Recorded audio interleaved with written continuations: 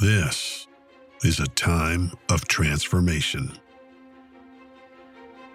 As old ways fall, men are called to rise, to heal our lives, grow strong, and transcend our limitations.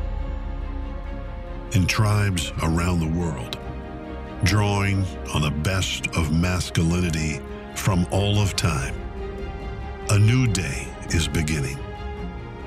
This is the Renaissance of men. You are the Renaissance. Getting that grounding on before my next clients, boy. One thing I love about setting out these goals, especially posting them publicly, is I've doubled down on making sure I get my shit done. I don't give myself excuses.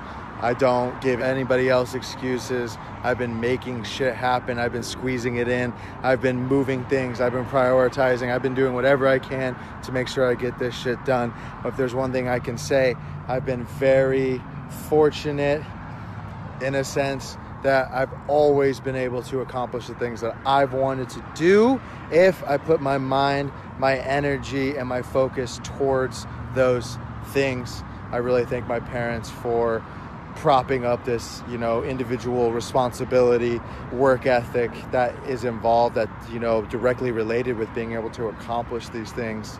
But I've worked 2 jobs, I've done multiple sports, I've had so many excuses throughout my life to not do this, to not do that thing, to be busy, to need time off, to take an hour here, to take a nap there. All these things have come up, but whenever I put my mind to it, I've been able to accomplish the things I want to and get the things I want to out of each and every day. So I firmly believe that you are capable of doing it. It just takes you focusing on what needs to be done, making a list, checking it twice, whatever you got to do to ensure that you get it done. Be realistic. Don't try and create something that is out of your control, but it's possible. So, and if that means, if you have other things in your life that are in the way, working too much, family, taking on too much family responsibility, whatever is going on, you have to understand that you have either allowed someone to make those choices for you, or you have made those choices yourself, and now you are the one that has to deal with those consequences. So, although it may feel like it's impossible to create more time or do other things, and your schedule might on paper look like it's impossible, you have the ability, you have the control to change your life every single day. Sometimes that means getting a new job, which can be the hardest thing in the world. Sometimes that means getting a new relationship, a new friendship. These are all real things, and these are all realities that we all face. I luckily have been able to set up my life in many different ways to not have to do anything too dramatic. So yes, it has been easier for me in a sense, but I decided a long time ago that I was going to dictate and control my life, and it is possible for you to do the exact same thing. Hello, my name is Will Spencer, and you're listening to the Renaissance of Men podcast. It can be easy watching popular videos, reading best-selling books, and listening to billion-download podcasts in the world of masculine personal development, and focusing only on the men who we judge have, quote, made it. But realistically, in a movement of millions of men around the world, only a small percentage actually have. In fact, far more are on the ground today, so to speak, figuring it out day by day and working hard to build these principles into their lives so they can be leaders of men. A couple months ago, I was scrolling through the Instagram profile of Rob, the grounded athlete, and I noticed a comment from a guy named Derek. Not long after, I released my podcast with Rob, and Derek commented on one of my posts. So I got curious and clicked through. What I found was just such a man, a guy asking all the right questions and coming up with what I thought were awesome answers. Somewhere along the line, we discovered that we live in the same city, so I joined him and some of his friends on a hike. Derek and I talked and talked. I knew he was a personal trainer, so I asked him some questions. He had more awesome answers. And the more of his story he told me, the more I wanted to help him tell his story. Derek is a former professional bodybuilder, a man who loves the body, loves movement, and loves helping people transform. His own life journey has led him into the Renaissance of men, and as physical fitness is the foundation for a healthy life in all its aspects, I felt it might be important to get the perspective of a guy who's achieved a body that most men only dream about. Turns out, like most things, it might not be all it's cracked up to be. In our 3-hour conversation, we talked about the world of bodybuilding, how Derek got into it, what he got from it, and how he got out of it. We also talked about the world of personal training and the effort required to create transformation in people, Brazilian Jiu-Jitsu and Derek's love for competition, his family background and how it helps set him up for a life of success, what it means to LARP or live-action role-play your personal development, to borrow a phrase from Tanner Guzzi, how fitness ties into spirituality, and finally, the meaning behind the hashtag post-physique and why it works in communities of men today and where it falls short. As you've probably noticed, I love talking about the subjects I cover on my podcast, and Derek does too. So what you'll hear today is just a small segment of an ongoing conversation that we'll probably pick back up tomorrow. Thanks to Rob, the grounded athlete, for helping bring us together. And I sincerely hope you enjoy this episode, or at least that it's better than dragging your dick across glass. I'd like to welcome this week's guest on the Renaissance of Men podcast, Derek ARELLANO. Hey, Derek, thanks for joining me on the podcast today. Happy to be here. Glad to be on finally. You know, it's funny. You and I have had the chance to meet a few times actually. And I got a good sense of you hanging out, obviously, and we got a good sense through our conversations online. But then I started looking through your Instagram, digging back into your history and on all the different phases of life that you've been through, all the different levels of fitness, all the different hairstyles, all the different careers and life phases. And you've been on a pretty epic journey, as it turns out, which makes sense because that's why we have such good conversations. Definitely. I like how you phrase it as epic journey because it feels like that, especially these last couple of years. It's really, as it's come to a head, it's definitely been pretty epic. What does that mean, coming to a head? Yeah, I just feel like I'm finally in a place where, I don't want to say I have control, but I feel like I have control. I finally feel like I'm in a place where I'm able to, I guess, be myself is the best way to describe it. I think when we're growing up, we constantly are trying to question who are we and what are we going to do when we get old enough, because it's always in front of us when we're younger. It seems like even we don't realize that it's always right now, but it always seems like it's in front of us. What am I going to do? What am I going to be? How am I going to be perceived? How are people perceiving me now? And so for me, it's come to a head most recently ultimately because of the responsibilities that I've taken on, really. Mm-hmm. And which ones are those? In the past 2 years, I've got a stepson. Mm-hmm. I've got a long-term girlfriend living at home now with me, 3 dogs, just released my own brand. I've stepped away from corporate America, as they call it, and made a life for myself. And so in doing all those things, especially within the last, 2 years, making those decisions and really settling into those decisions, it's been a huge turning point for me as a man, really being able to say like, oh, I'm a man now. You know what I mean? Mm-hmm, mm-hmm. And that's funny because I picked up on that when you and I first connected online, because I did the podcast with the grounded athlete with Rob. And I guess you guys know each other, at least on Instagram. And so I found you, and then you shared some content from my podcast, and we just started talking. And as I started looking through your content, I had this feeling that things were starting to come together for you in this really interesting way, where you're starting to sort of ask questions about manhood and masculinity and your place in the world. And that came across in some of your posts. And so now that makes a lot more sense that that's actually what's going on. It's not something that you're just idly speculating about. It's something that you're living. Definitely. And I'm glad you said that, because it is what I'm living, and something I was actually thinking about over the past couple of days in regards to us meeting and talking today and listening to the other podcasts of the other gentlemen that you've had on. I think when you get on a podcast or when you're on Instagram and you're doing these things, you find these people in the term manosphere is being thrown around most frequently on your podcast. Or the Renaissance of Men. The Renaissance of Men. Yes. So when, this Renaissance, you see a lot of these people who are who they are, and you are like, man, I want to be like that. I can't wait to be like that one day. And you don't really see a lot of people in the work of that. And I feel like I'm the guy that's like in the middle of that, where I've kind of left some things behind, but I still have so much more work to do. Does that make sense?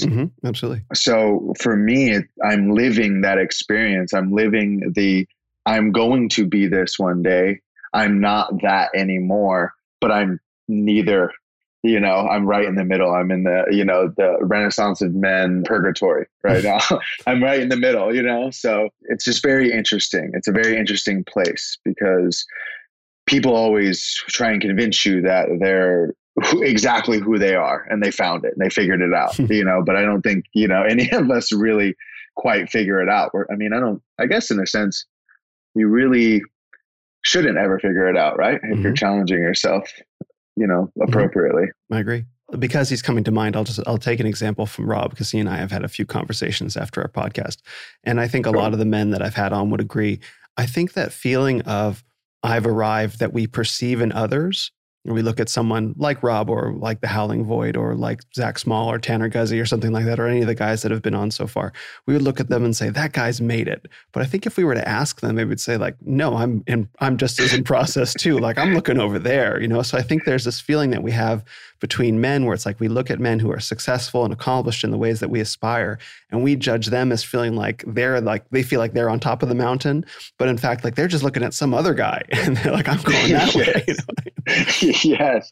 I'm glad you said that, because it's definitely true. We all have that, talking about it more recently. We all have that, the imposter syndrome. We in that pursuit of more, we always feel like we're never going to be enough, right? Sometimes. So, but yeah, you definitely look at some of these guys, especially the way they present themselves and how well spoken they are, how well written. In the case of someone like the Howling Void, you're just like, man, that guy's got his shit together. You know what I mean? And you don't know, but it sounds so, they invoke this emotion inside of you. And I think that's what's so great about certain people in this space is that they almost pull those emotions up. It's up to you ultimately to decide what you're going to do with those, because the work is always on you, but they pull these emotions out of you and you go, I want something along those lines. I don't know what that is. I think everyone has to ask those questions themselves. Being able to have those people as resources allows you to pull those emotions up.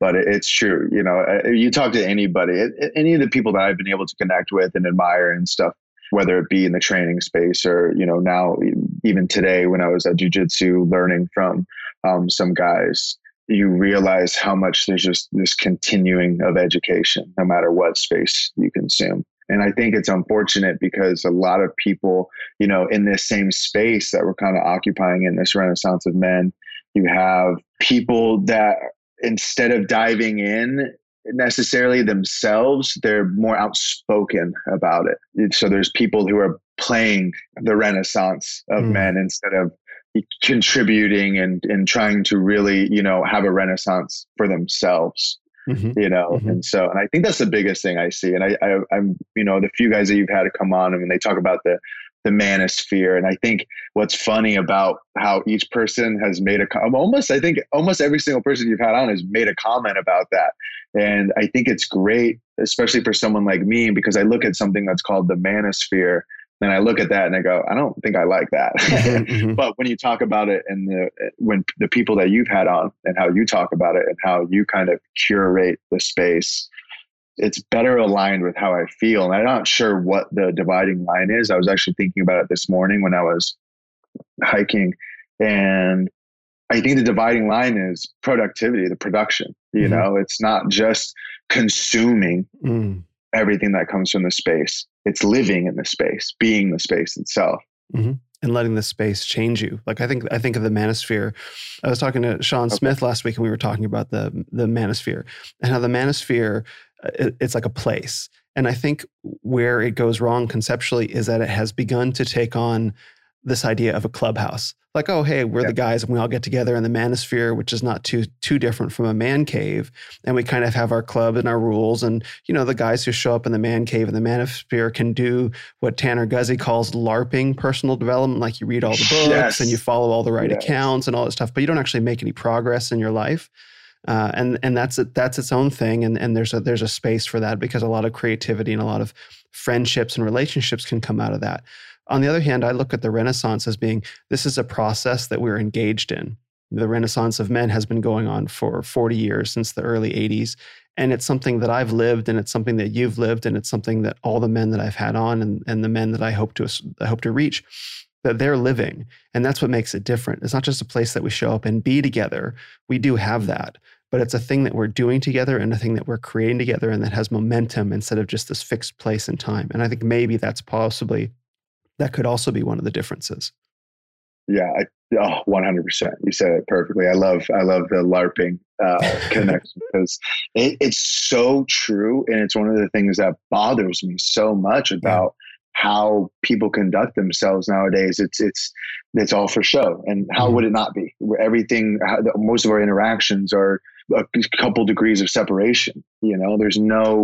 There's rarely the times where you're sitting across from somebody and having those deep, honest connections. It's always, how can I appear like I'm in this space? One thing I always say this to people, and it's funny because you can see it kind of click in their head, but I always wonder, where did posers go? Remember, like, back when we were younger, and like, if you wore the skateboard shoes but you didn't skateboard, people would point at you and be like, "Yo, you're a poser." But like, what are you doing? You don't skateboard. We don't have that kind of calling out anymore. It's almost rude. Like, oh, well, let that person be who they want to be. And it's like, well, no one asked the questions. Well, what if that person sucks? What if they could be better? And it's kind of harsh, and it's blunt, and it's in your face. But that's how life is. We try and coddle everything. Everything's coddled now. From, no matter what you do, you have to walk on eggshells around every single conversation you have, because you have to consider this person's feelings and what they've been through, and you don't know. And although a lot of that stuff is valid, you're not having to walk around, being an asshole. But, we don't call each other out on our BS anymore, and I think that's a huge thing, especially in the Renaissance of men. That's vital. Your community is vital to how you act. If you don't have those, adjustments within self, or adjustments within the people around you, then you kind of walk around looking kind of like a jackass. Like I attribute it to like Pinocchio. They all turn into donkeys because they're just running around acting like jackasses, and it's without that accountability. My girlfriend has the best quote. I love it. Accountability is love. And so if we're not holding each other accountable, then do you really love the people in your life, or the space that you occupy? Accountability is a real thing. I was just talking to some guys about this last night. Accountability is so important. And about helping people improve, I've started thinking about things. It's not about people helping people improve, because there's men speaking to men, there's men speaking to women, there's women speaking to women, and then there's women speaking to men. If we want to help each other improve, men have to speak to men, men have to speak to men, and women have to speak to women. A man telling a woman how she should improve, that may not necessarily be received right, depending on the nature of the relationship. There are ways to have those conversations, and vice versa, women speaking to men. But when it comes to me speaking to men, I've sort of exhausted my patience of being careful about men's feelings. It's like, if I'm going to tell you there is something so much more in you that you don't see, like the poser, for example, you're wearing the outfit of the thing that you want to be. There is something in you that feels a call to that, and you're afraid. You could be amazing at it if you just step past that fear. And that can be a very confronting thing for someone to hear. I don't care. I don't care about that man's feelings anymore. I won't be a dick about it. I was like, hey, asshole, you suck. I'll be like that. But to confront him with a serious and sincere, and in some ways, loving is probably too strong of a word for a stranger, but a caring intention. Like, no, there's something more in you that wants expression. And this may hurt your feelings to hear.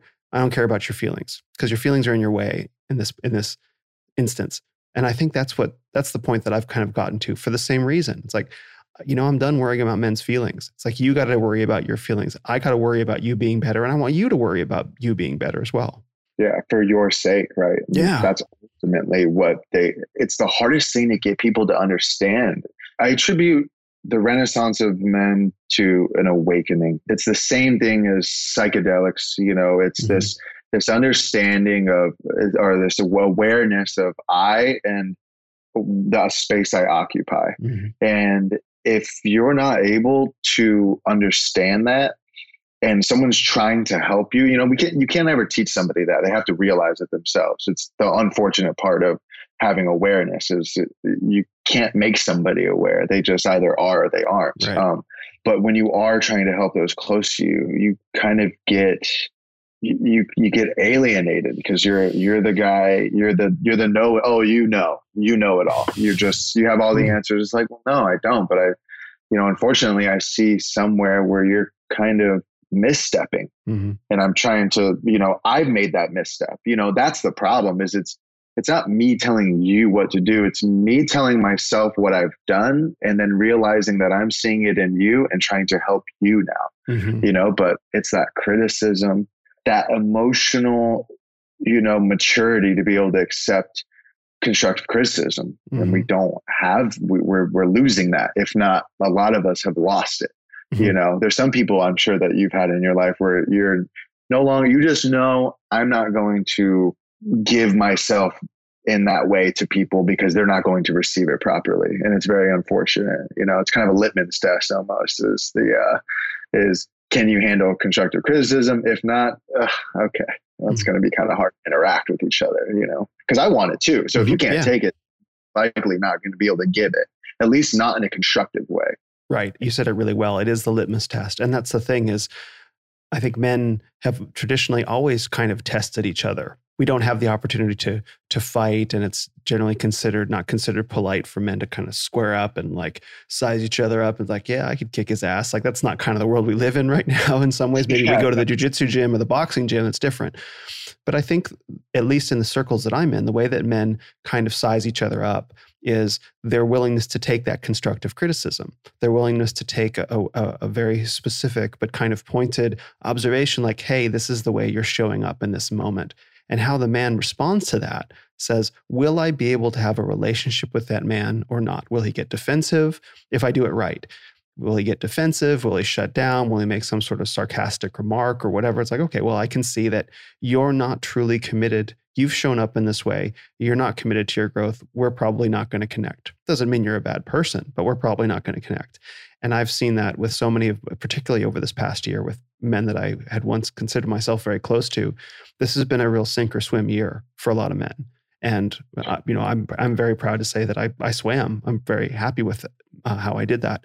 But there have been men I've known in my life for years that have been sinking. And it's like, I can't help. I can show you the way, but I can't help you. And it's like, I'm very sorry to let those relationships fade when I hoped I wouldn't have to. The proverbial crabs in a bucket, you try and help and you get pulled right back in. And that's the unfortunate part is you then expend all of your energy trying to help people and then you lose that to be able to help yourself. It's the pouring of too much into somebody else's cup and then you have nothing left. And it's tough. It's been tough for my girlfriend and I big time over the past 2 years is we've lost a lot of connections, that we've had to people because it is one of those sink or swim. And if you're swimming, you don't have time to nurture people along. Unfortunately, we try. You want to. It's not of not wanting, but those people have to want to even more, not the same amount, more because they're in a sense further behind, or lacking some kind of connection that isn't the aha moment for them to see that there's more, because unfortunately it's easy to, what's on the other side of that stuff? Distractions, materialism, feel good books and TV shows and movies, and ultimately just distractions, right? Distractions are easy because it takes you away from whatever's at hand. It's hard to pull people out of that stuff, man. Half of that's part of my job is pulling people away from distractions that's stopping them from achieving their goals. It's all consuming. It's all consuming. You read my mind because that was the next question I was going to ask you. Like, you're a personal trainer, so you see this firsthand. You've got early morning classes I see on Instagram where you've got group classes, and then you have clients throughout the day, and you have some clients that have made some pretty remarkable transformations, and I imagine you have some clients that haven't, or have climbed halfway up the mountain and then fallen all the way down. Like, you see this every day professionally. Yeah. It's tough because you really want, I think the battle, the battle is you get into this profession. Well, nowadays there's multiple reasons to get into the profession. Most of it is because it appears to be easy, but Oh no. it's far from. It's Yeah. far from. People learn that very quickly, but you're all, especially for me, I'm all bright-eyed and bushy-tailed, get my clients coming in, for a consultation, and they're telling me what they want, and I'm over here like, you can have this and you can have that, we're going to do this and we're going to do that. And then they're going to be that's my deaf old man over there. He hears any vibration, there's a bark coming. But they're excited, they're telling you what they want, you're telling them how they can get it, and the energy's great. And then you kind of go into it and you get started, and you see that start to, disappear. They skip a week, or, they miss a few sessions, and you can tell they're not really following their plan, or they're not going to the gym, or they're not following their meal plan, or, macros, or however it's set up for that particular individual. And you're like, what happened? Yeah. We sat down and we talked about it. You were excited, but it's just, it's ultimately up to that person. And that's my new branding, Volition. That is what that is. That's why it's that name. It's the will, the cognitive process of making a decision and following through with it. And again, I'll probably be mentioning her a couple more times. My girlfriend, who's been a light in my life, stumble upon that word, and it's meaningful in so many different ways. It's how I conduct myself as a person, and as a trainer, and how I want my business to be conducted. And if there's any, people I work with in the future, that's how I want them to conduct themselves. And so it's all encompassing, and you have to have that will to want to change. Because if you don't, then it's just, motivation's fleeting. People think that, you hear a good quote and you watch a cool movie, or, read the endless amount of self-help books. I'm so tired of people sharing their self-help books,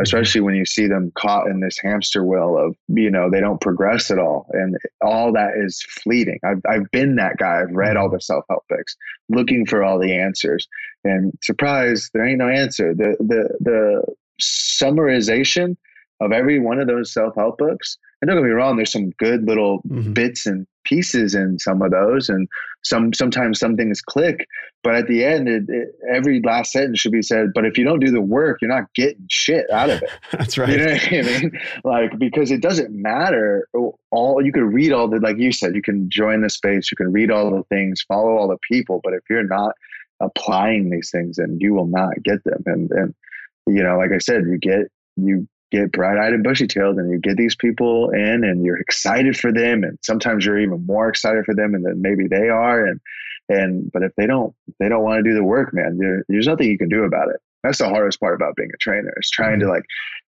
shake people. You're like, just wake up, you can do it. It's right here. It's right in front of you the whole time. And if they don't do it, then they don't do it. It's unfortunate. The hard part is that they then are like, well, it's not working out. Like, I want to do something different. And it's just like, well, you haven't done the first thing I asked you to do, It's just like, oh, well, that trainer is not that good. It didn't work. And it's just like, man, Yeah. And it's like, there's a level of responsibility that I do accept. There's always some cases where maybe you could have reached out one more time, or, there's always those thoughts in your head. But ultimately, they've got to be able to want it, and luckily for me, all the people that I've worked with that wanted it, they put in the work, and those are those results that you see, obviously I'm not going to share all the people that didn't get results. It doesn't look as pretty, but the people that put in work, that safe haven for me inside is okay. Like, it's like that double check, because you get one or two people fall off, and you're like, oh man, I suck. I'm not going to be able to do this for the rest of my life, but then you get the 1 or 2 people that put in the work and they get the results, and you're like, okay, I'm not the worst trainer ever. We're still good. We're still going, Yep. And that's that space where, what we just talked about at the beginning, where I'm at right now is I'm 5 years in of hands-on training. So, I would never say I'm an expert. Like, I would never say I'm the best, but I care, and I'm consciously aware of, how I train people and what they want them to be doing and what they think they should be focusing on.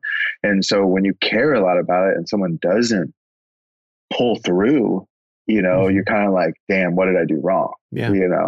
But ultimately, like I said, and that's why I branded it the way it is. Cause it's like, I'm kind of to a point where like, no, it's on you.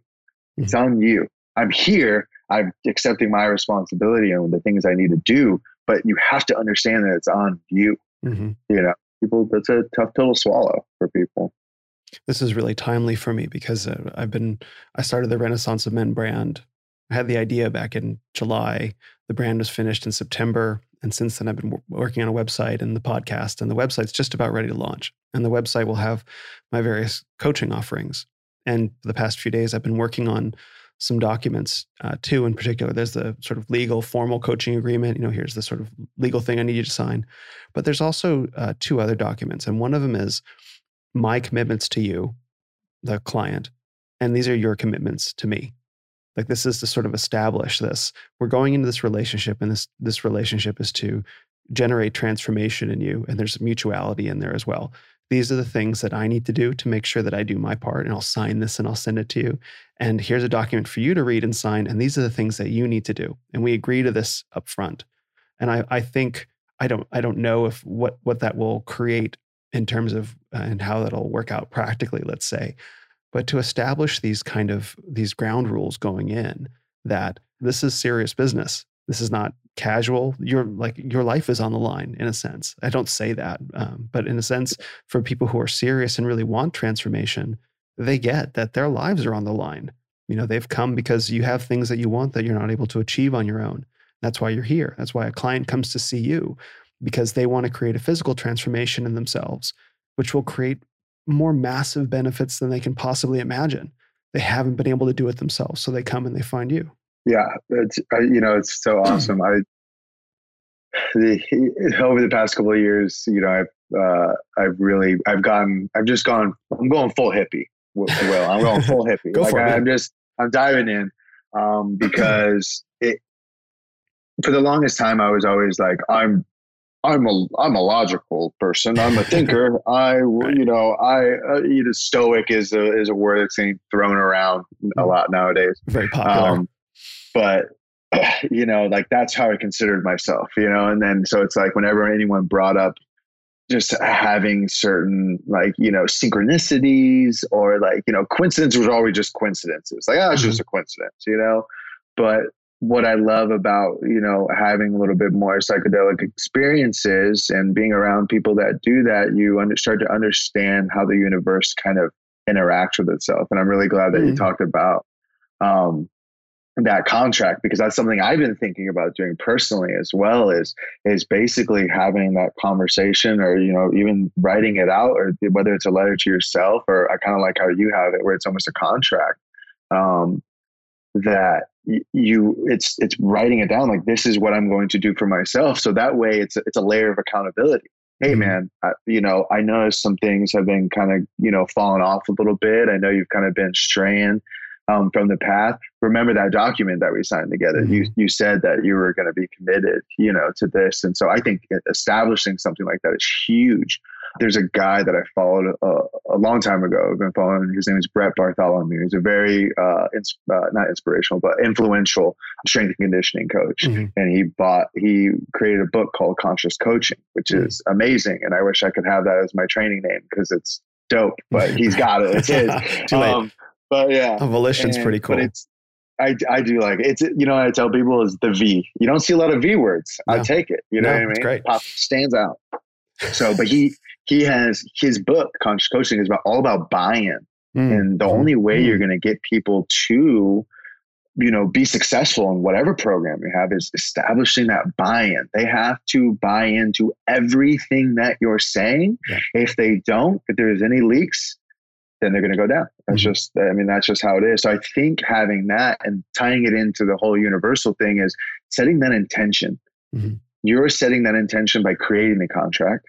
You're setting the intention for that client by signing it, and they are then setting the intention for themselves. So they're saying, I will be this way. I'm going to conduct myself in this way. And that intention, we want to always like, I've always wanted to poo-poo that stuff. Just be like, oh, you're just saying nice things to yourself. Cool. But having that negative feedback loop of not saying those nice things, or I can't do it. I mean, are you ever going to tell a kid to tell himself that he can't do it all the time? Right. Exactly. You never would do that. So why are we doing that ourselves as adults, or as men, or, soon to be men? Why are we allowing ourselves to conduct ourselves this way? I always attributed myself to being logical, but then I would always, downplay myself and down talk myself. And it's like, well, even on a logical level, that doesn't even make sense. Why would you conduct yourself that way? So having that intention, setting that intention, I think is bringing the energy that you need to that. Like I said, whatever you're doing, whatever type of coaching or interaction you're having with, on a social level, that intention is everything. Can speak for that firsthand, just from this year, being able to have the confidence to be able to step out on my own, multiple levels throughout the past couple of years. It's, I think that intention is what sets that buy-in, and that buy-in is what then eventually makes you successful in what you do. I think you're right. And this works on an individual level. Like, what is my intention for committing to reading this book or doing whatever it is I'm going to do? Am I committed to this? What is my buy-in? Am I fully committed to this, or am I just kind of half-assing it? But also in a coaching relationship, like you say, like, you as the client have to buy in completely to the degree that's appropriate from the start, because obviously trust is built over time, but you have to buy into what's going to happen, or at least be willing to trust the process. And as a coach, it's your job to establish that ground. Like, this is why you can trust me. And I think particularly with men, I think men respond. I know I do. Maybe not all men do, but the sort of men that I would like to work with, and I think the sort of men that you'd like to work with, and the sort of men we both like to be, is someone who really responds to notions of integrity. I signed my name to this document that said I would do these things. And so therefore I am going to do them. And I will instinctively inside myself get on my own case if I don't. And I think that can be a very powerful motivator, just flipping the switch of, that the Howling Void talked about. It's conscience, this magical thing that lives inside us that tells us what the right and wrong thing to do is. And sometimes it can be very clear in saying that is the wrong thing to do. And when we violate our own conscience, it can be very angry about that. And I think signing our names to documents that outline our commitments in a relationship, particularly in a coaching or transformational relationship, can be very powerful to bring the conscience into it in a way that a coach, for example, wouldn't be able to go into a person's house and like pop up, behind their counter and be like, should you really be eating that? Like, you're not going to be able to do that, right? But their conscience will, and to bring their conscience into it is very, maybe trained conscience would be a separate one. Yeah, no, you're 100%. It's funny because I'll text some of my clients every once in a while, and they're like, I was just about to do this, or I was just about to do that. And you always text me at these weird times. How is that possible? That's awesome. And yeah, no, it's great. I love it. And because I always come back with because I'm always watching you. Don't know that? Like, come on now. Like, Come on. But that's exactly what it is. I always attribute it to the truth. Mm-hmm. I always know the truth, deep down, no matter what scenario and no matter what you're doing, where you're at in life, sometimes even no matter what age you're at, what that truth is. It is that little voice. I consider that voice, and this is piling in everything that I've consumed, consciousness and spirituality, but I attribute that, and I'm sure others do too, to the higher self. There's a part of you, your higher self, that wants you to do all these things, that align it with itself.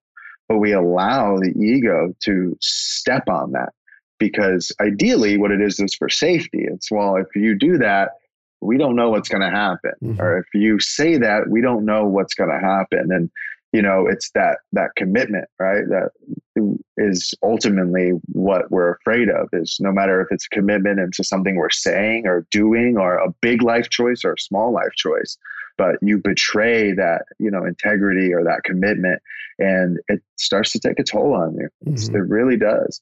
There's an amazing woman on Instagram. It's called a holistic psychologist. Mm-hmm. She's great. Okay. So she's broadened her reach big time. So a lot of people know who she is, which is amazing. And she talks about childhood trauma. And that's exactly what it is we carry that shame and that downplaying and the insecurity. And we carry that with us because we're not listening to that voice. And then we get stuck in those negative feedback loops of, just not listening to that voice anymore. Because once you kind of kick it to the side or dampen it down a little bit, it's pretty easy. I would know. I did it for so many years. I just told myself that I was like, oh, I'm listening to the right one. In reality, I was just making the wrong one louder, you know? Mm-hmm. And, you know, everyone that talks about, you know, ego and higher self and stuff like that, you shouldn't really talk about them separately because it's really the same person. Right. But sometimes it really feels like that. You know, it feels like two things are battling inside of you, especially, I mean, for me, man, I always tell people that I turned on early. I don't know what it was. I don't know why. I don't know exactly how or, you know, why me, but like, I just remember that it's not like I have specific memories, but I just remember from a very, very early age that internal dialogue just clicked on really early. And I just was always like, oh, what's going on here? And what's going on there? And what's that person doing? And what's this? Like, just consuming as much information as possible on people and scenarios and all this stuff. But you let that voice go, and that voice starts to get its own little legs and starts walking around for you. And, you know, ultimately you don't realize that, you know, you should be, you're not present, you know, and kind of what gains that control. And I'm kind of going on a tangent a little bit now, but right. So I'll spot, but it's really being able to listen to that higher self and like you said, having that integrity to yourself. It's super powerful. Unfortunately, it's flimsy. So you start stepping on it too much and you start ignoring it, or you start, you know, going against it or betraying yourself, as the holistic psychologist calls it. I think Jordan Peterson calls it that too. That self-betrayal, it starts to take a toll on you. It really will. It'll put you in hell. That's, you know, people wants to talk about hell as a place. And one thing I love about Jordan Peterson is he brings all that to life. It's reality. Hell is not a place. Hell is a mindset, can be just around the corner if you're not careful, you know? Yeah. I think there's a stage, and you're describing what sounds like to me is you began early with a questioning journey of questioning yourself and questioning the world around you. And I think people who go on that journey at any stage of their life realize at a certain point that just what you said, hell is a state of mind that you can live in. It doesn't necessarily have to be a place you go to after you die. It's a place that you can create here and now, because you see the way that your choices and your thoughts and your behaviors and your words influence your circumstances. You know, whether you don't have to get all secret about it and say we manifest our reality, because it's not that simple, but it's not totally false either. And you can manifest a pretty serious hell for yourself. That doesn't even have to be prison. Now, you can ignore your conscience. You can do things that you know are not for your best benefit, and you can surrender to that, say, lower voice or that lower self, and you can make your life a misery. And then guess what? No one's coming to save you physically. No. You got to climb your way out of that. Hell yeah, you do. And that's what I try and, you know, it's hard being in a profession that I am too, for anyone that's known me for a length of time, because from a distance, it looks like, oh, well, you've always been this like fit guy, and now you're just people how to be fit. Like that must be easy for you. And it's just like, you know, it's easy for you to say like, you've always been this way. And it's just like, dude, you have no idea. Like my battle is not going to the gym. Like my battles have been way deeper and darker than that. You know what I mean? So you're looking at things so one-dimensionally, and, you know, people, cause like I did some just half-ass modeling gigs, like for a few years it's when Instagram was popping off and I was in shape and I was competing. And so it was like, oh, maybe I can like make this into something. That'd be kind of cool, you know? And so I was like making that into something, you know. The one thing that always cracks me up is when you get in really good shape, you know, one of the mindset is, you know, I'm going to get jacked, dude. I'm going to look great. And then chicks are just I'm going to be just drowning in chicks, man. And what's funny about that is the only people that talk to you are dudes, because dudes are like, how do you get, dude, your chest, like your back, like, man, you look good, bro. Like what do you do? Do you like, you know what I mean? Yeah. And it's just like, you know, but you get that. So that's what I wanted. I got it. And then I started doing the like kind of modeling thing or whatever, AKA working with photographers that would shoot me for free, you know, sometimes getting paid, you know, nominal amounts of money, you know. So I got that, started taking pictures of people and, you know, got more attention for that and started competing and got more attention for that. And, you know, going out and trying to wear like cool clothes and hanging out with my bros all the time and four dudes in one house, you know, throwing ragers and, you know, living the bro life. And I was getting everything that I wanted. I got everything that I wanted. And then a few years after that, I was, you know, competing almost all the time. And I, you know, was in the gym all the time. And I had a horrible relationships with women because I was just a man whore, for the lack of a better term.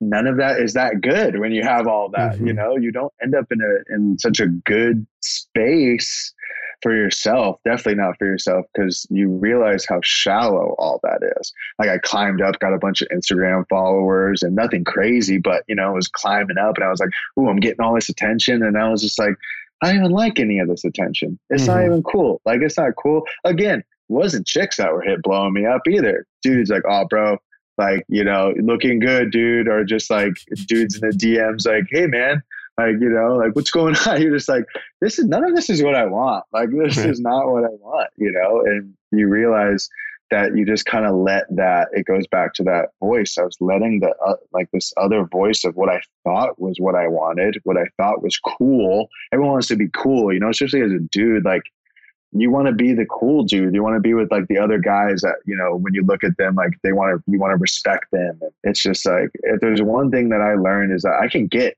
exactly what I want. It's just, you don't always know what you want until you get, you know what I mean? It's just the three wishes, you know? You can get the three wishes and you can rub the lamp and make the wish, but you don't really know what that wish means until it comes true, you know, because there's always a loophole, man. It's never as good as it seems. You know, I think that's the unfortunate side of the manosphere is people think that it's being, you know, this machismo, you know, ladies man, charming guy. And it's just like, no, those are aspects of something that you can achieve, but it's not what being a man is about. You know, being a man, you see it when we're younger too. Like I would see it a lot because of the space I occupied. I was a big partier. I love to party, love to drink, still do. I think it's a great time, but when you interact in those spaces a lot, there's a lot of posturizing. There's a lot of empty words and, you know, just materialism that just is ridden through all of it. And it's literally this dick measuring contest, you know, and you're just like, I know for me, I was like, this ain't it. This isn't it. There's no way that this is it. This is not what being like a man is about. Like, that's not what I feel. Thank God, for whatever reason, as from a young age, I always appreciated music and art and literature. And so I was able to kind of like get back to those roots and read more and explore those spaces more. Really what it is like, I talked to you briefly about it, is exploring that femininity, is allowing that emotional maturity to come in and looking at pretty things and reading eloquently written books and articles and learning things from nature channels and having appreciation for nature and loving people around me, telling my friends that I love them and, you know, that I miss them and, you know, all these things, allowing that to come out. Like I said, I just thank God for whatever reason that was always a part of me. And my parents definitely, you know, I attribute that to them a little bit. It's not like they had, you know, Renaissance paintings hanging in the wall, but they've always just kind of like appreciated some of those little things and always encouraged me to conduct myself in those areas and, you know, things like that. And so I was able to pull myself out. I don't even know how at this point, but I'm lucky that I did, because it's consuming, man. It's really consuming, because it doesn't feel bad doing all those things. That's the problem. You know, it feels bad when there's an accumulation of shit, you know, like accumulation of a bunch of things that you finally got that you wanted, and you realize like, I'm not even that happy, right? You know, until you hit that point, you don't really know, or if you can't admit it, you won't ever know. But like I said, I'm really I consider myself lucky, but I also know that I put in the time and the energy to pull myself out of that mindset. Cause it was definitely poisonous in the sense of that word, but feel lucky at the same time. Well, that was the journey that you were meant to go on. I certainly have my own version of this. When I was in my 20s, I really wanted to be a professional world traveling DJ, underground house music. So not less Avicii, kind of Swedish house mafia stuff, but a real underground, heavily curated, expertly mixed, the cuisine of DJing, I suppose you might say. That was always the thing that I was attracted to. And I lived in a city, San Francisco, where that was a thing. It's not like Los Angeles or Vegas or something like that. LA has a good scene too, but San Francisco has a very specific scene. And so I threw myself into that world. And while I didn't get what I wanted out of that world, probably because I wasn't suited for it, but I saw exactly what you meant, where I'm getting all these things and I'm seeing all these people and I'm going to all these places, and it's taking a psychic toll on me. It's taking a physical toll on me. And no one in this world is really happy. We're all partying and we're all, quote unquote, the best of friends, and we're all drinking and, on the dance floor and the music's good. But then when the sun comes up and lights come on, like, I don't actually even like that person and they're a mess. You get a glimpse into someone's life. It's like they can seem like the biggest superstar hero of the world, when the way they present themselves at the club. But then you get a glimpse into their life and it's like, there's some pretty serious problems in all different ways that show up there. And it's like, is this world even what I thought it was? Like, I got what I wanted, what I thought I wanted. And when I actually saw, I realized that, not all that glitters is gold, as they say. And so out of that process, I had to also transform myself and find out, like, okay, so now I've discovered that the things of the material world, quote unquote, aren't all they're cracked up to be. Are there spiritual values that I can begin pursuing? And like you, I'd always had that as part of my personality of questioning and, reading self-help books and books on spirituality and pursuing traditions. So I had some base to start from, even though I didn't know where the hell I was going. Yeah, it's that base, it's one of those things where I look at people that don't have that base. Mm-hmm. And I, where I'm at now, there's a few people that are close, that have been close to me where they don't have that base. And it's just like, when you look at them and how they conduct themselves, you see how deep they are. And you're just like, you see those people, like those people might not ever come out, and it's very sad. Unfortunately, we talked about this a little bit before, that you can't pull them out. Unfortunately, It's kind of sad. It's sad when they're close to you, it's really sad, but it's so powerful having those, just feel like deep connections. I had a friend of a friend. So my best friend moved to Colorado. He made good friends with somebody out there, and we did a psychedelic experience for my birthday. Nothing crazy, but just got, three of us together, and a little on the lower dose side of just some psilocybin, and we're able to just kind of be with each other and kind of talk about some things. And I remember standing in a doorway, and oddly enough, his name's Derek too. He traded me for another Derek. I was like, that's so rude, dude. You couldn't have just met like somebody else. That's not cool. At least find someone with a different name. Yeah, come on, man. It's spelled the same and everything. Rude, so rude. There can be only one. Yeah. But luckily this guy is a freaking rock star. And he just was like, I felt him looking at me, and he goes like, dude, there's something about you that's just like, you just feel old. And I was like, whatever reason in that moment, it just hit me, because I've always felt that way. I've always loved history, a weird clinging to history. And I think a lot of people, in this space, we all kind of use the Romanesque and like Greek architecture and stuff. And I think that there's something, calling to that, to men. But if I'm being like real, just from a little kid, it was always ancient Egypt, ancient Greece, and ancient Rome that really just like something about those time periods. It's like, I feel like I belong there, when that moment, when he said that, I was like, it's like something was ringing up all these channels that pulled me from like space and time. Like I just like there was a reason why I've always been so interested in that history. And I think it's just because it's that wanting, that the historical wanting of more, not more in the sense of materials and more stuff, but more as in deeper, because like one thing I love attributing it to is the ocean. The ocean is massive. You can swim forever on top of the water, but you're still going to be just on top of the water, but the more you try to go deeper, the harder and harder it is. It's almost impossible to get to a certain point, right? Because if you get too deep, well, you explode, So it's just like, but it's that wanting of more, that deeper, the knowing that you can only go so far. But ultimately, as far as you go down, it's going to be way more worth it than just swimming up at the top, same thing, just like, just with the creatures, are the same thing. You get so many creatures at top, but think of all the unknown things at the bottom, We're losing that, unfortunately, I feel like, is the deep wanting of more, the deepness of connection and emotions. And it's kind of sad. I mean, really, it kind of puts you in a depressive state, is unfortunately, but you just can't let that part kind of get to you. You kind of have to, put one foot in front of the other and focus on yourself, ultimately. And that's what Jordan Peterson said. I know you're reading his book right now. Finish it. It's amazing. Yeah. Incredible, man. Incredible. I'm really glad he wrote something that was decently digestible for most people. I've tried to put it on to a few people and they couldn't really get through it, which I understand. I don't think there was a lot of motivation. I think they kind of thought it was a self-help book. No, it's not that at all, actually. It's not that at all. Yeah, no. It's not that at all. But hey, that's on them, And so, he talks a lot about potential. In order to change the environment around you, what's your house look like? If your house isn't in order, and I attribute house to self, if you're not in order, then you're not going to change anything else around you. It's just not possible, because you haven't even invoked that wanting or needing of change within yourself. The Howling Void and I talked about this. So Jordan Peterson frames it as make your bed.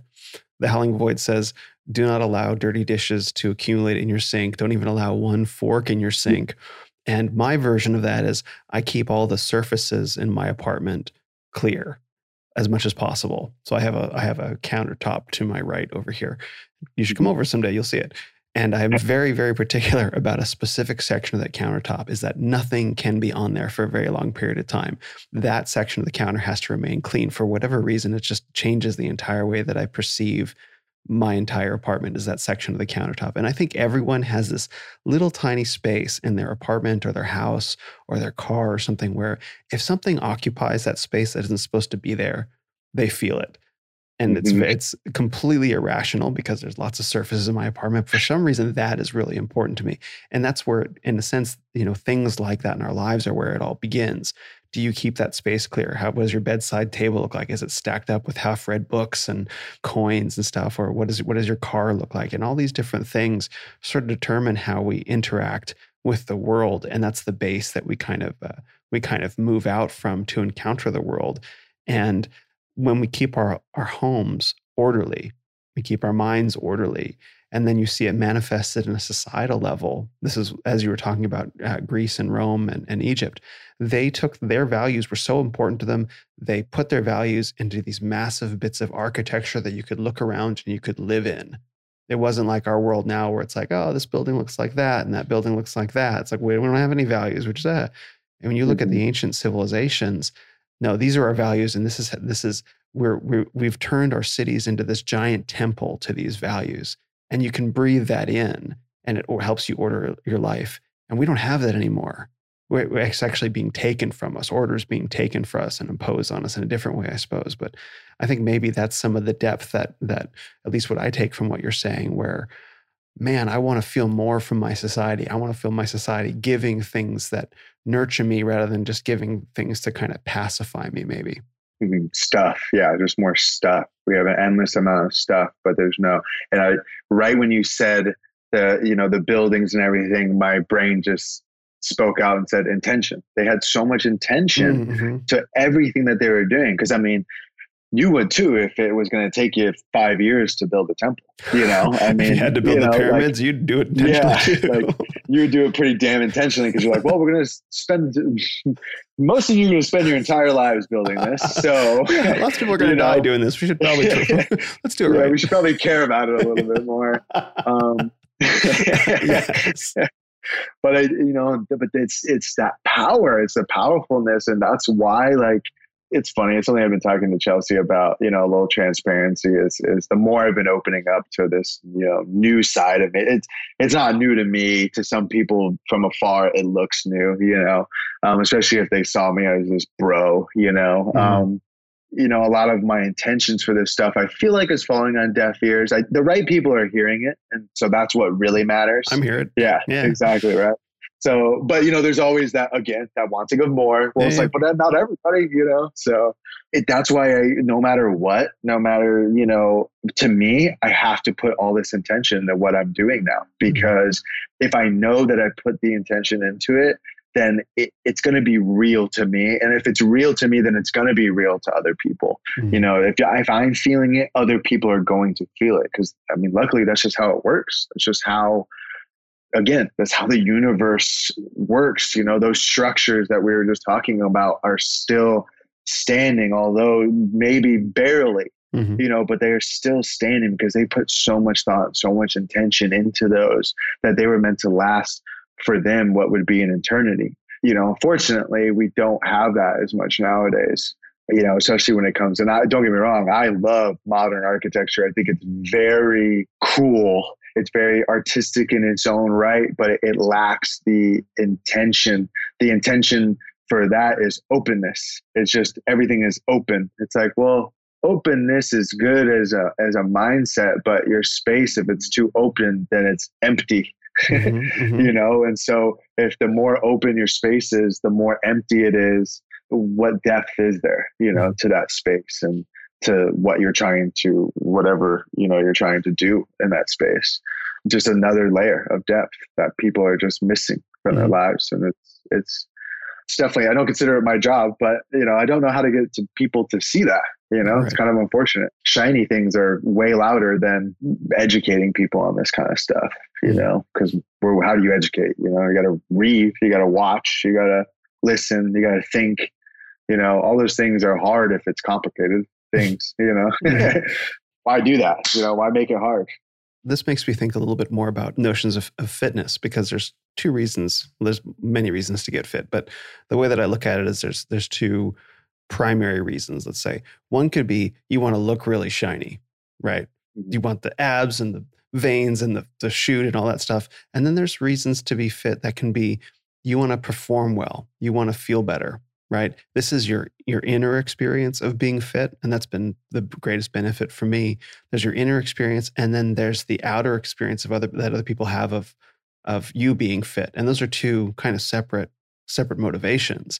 And it can be really easy to motivate people, for the outer reasons, like you're going to look really amazing and get all the girls and all that. And there's something to that. But as you've been on that journey and found that it's empty at the core, but the inner experience of fitness that no one else will ever appreciate, or perhaps they won't appreciate certainly as much as you do, that is so much more valuable. I'd always wanted the outer reasons to get fit, but the inner reasons to do it have blown any kind of outer benefit completely out of the water, which has been the most incredible experience and discovery for me this year. You're 100% right. And that's another reason why I'm shifting kind of how I present myself, because it's the inner experience that's going to drive you for more.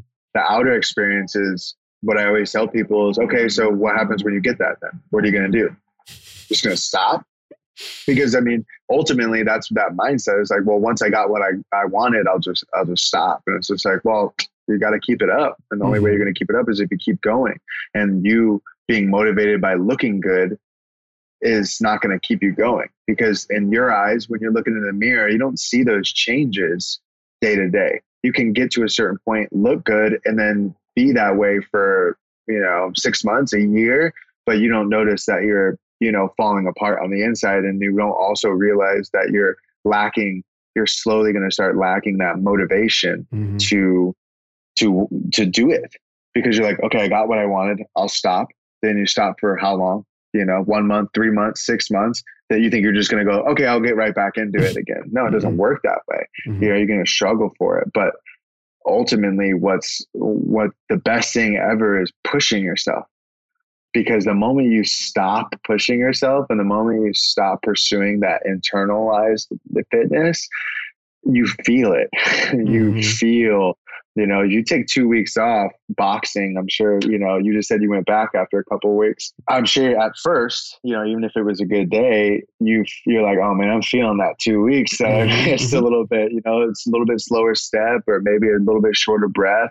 I know in jiu-jitsu, I'm feeling it after a week. If I miss a week, I feel slower. Like I just feel slower, forgot some stuff. I'm still new. So like, I'm not just going to be like remembering everything that, I was taught. So you forget a little thing, you miss a couple steps. And so I'm really trying to gear people towards longevity and just feeling good. I encourage all my clients, like, I still have this, or I want to get rid of this, and they'll point or grab most of the time, some obscure spot. A lot of times it can be a belly, and I get it. No one wants a belly, it's not fun. It doesn't make people feel good, but at the end of the day, unfortunately, you put yourself in that position. So now what are we going to do about it? Well, how are we going to use that as motivation? I like to leverage people's insecurity against them, but that's it's only going to work for so long, because once you get them out of that insecurity and improving it or changing their mindset, they still need the motivation to keep going. Because, I've got clients that are older than 50. I've got a 65-year-old client. Your motivation isn't looking good at 65. It's for him, it's being able to get up off the ground. He loves going for walks outside. It's being able to continue that, now that he's retired. I make this joke that I hear people during a consultation and what they want, and then I tell them what I'm going to actually give them. Because it's like, I do want to give you what you want. I do want to give you what you're looking for in the sense of how you want to look, but I also want you to challenge even that goal right away, because I want you to understand that it's more important than that ultimately. But whether you'd like to think it or not, unfortunately it is. I have a feeling that people are going to appreciate that a lot more 20 years down the road, when they're able to still keep going, than kicking the shit out of them for X amount of time. And then they have to deal with that type of mindset or mentality or whatever. Maybe they incur injuries, or maybe, their hormones get jacked up, or, people want these short-term results by doing all this short-term work. And I've seen it firsthand. It doesn't end well. It doesn't. I've done it myself. It doesn't end well, man. when I was bodybuilding, I was on gear for a few years. And anytime I went to get my blood drawn, the doctors was like, oh, your liver enzymes are up, and oh, your adrenal shot. Oh, you're like, blah, blah. And that felt fine. It's whatever. But now that I'm natural again, like I struggle with keeping my testosterone high. So I have to supplement for that. And, someone who never had that problem and, felt amazing. I tell people all the time, I felt way better before and, after than I did during. Sure, you get like a boost, but I didn't feel good on the inside. I feel a difference. I had the energy and I had the ability, but I didn't feel good doing it. I love that I did it because I can look people in the face and say, that's not what you want.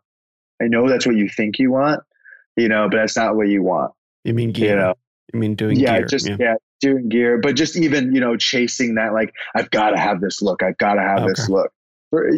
First of all, if you're coming to me right off the bat, you probably don't have the motivation to look that way. And that sounds harsh, but if you need somebody else to get you there, you probably don't have the motivation to actually get to that point, because you're not even motivated to get to a certain point by yourself. And people don't realize how hard it is to look a certain way, to keep the 6-pack abs, it's miserable. And unless you can eat like a robot and spend most of your weeks, expending energy in some way, shape, or form, it's just not possible. It's just, and it's okay.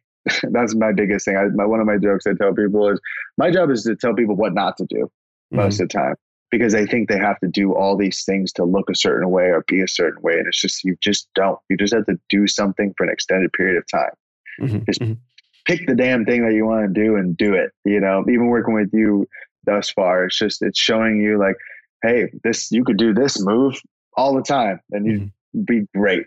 You'd have great, like I was telling you, Bulgarian split squats. You hate those things. Hey, guess what? If you do those all the time, I'm telling you right now, you're going to have strong, beautiful looking legs, because they suck. That's just how it is, it's a weird relationship to have with people, because you're there for their insecurities a lot of times. And that insecurity can be how they look or how they feel, because people can be insecure about how they feel, especially if they have health problems. You're going to be very insecure about yourself if you have health problems, because you're going to feel like like it's unsafe. But it's rewarding, obviously, because you're really helping the people that you can help change. You could really help change some people, but it goes back to the brand, and it's on them no matter what. It's on them. That's the hardest pill to swallow. I think there are a lot of cases where people can need a start. Like there's different learning styles, for example, and the learning styles are like how to learn a skill, for example. I can read in a book, someone can tell me verbally or show me. And I'm very much, I know this about myself, that I'm very much a show me learning style. Like I don't do a great job picking up, knowledge and particularly skills from a book. From a conversation, I just know I'll naturally like, show me. And so I wanted to come to you because where I get really stuck is I absorb too much information. If I want to learn the thing, you know what I mean? I'll go look up all the different ways to do all the different things, and everyone's saying something slightly different. And I don't know what the fuck to do. So I wanted to talk to you about it because, I'm trying to merge a couple of different things. I want to put on some mass. And we've talked about this, put on some mass. And I also want to continue to do boxing, box 3 days a week and put on some muscle mass since I lost the 40 pounds of fat this year, which has been incredible. I don't know how to put those two things together. I don't know how to put them together in terms of a training program with a 3-day split, for example. I don't know how to put them together in terms of a diet program. But I know that I proved to myself that even completely alone, locked in my apartment, I was hyper motivated to get fit. It's like, I'm fucking doing this, period. And I did it. And it was one of the greatest gifts, probably the greatest gift I've ever given myself. But I think there are some circumstances where people can feel the need to speak to a coach and to say, I don't even know where to start. Like that's the goal that I'm going for, but for whatever reason, I don't know how to get there.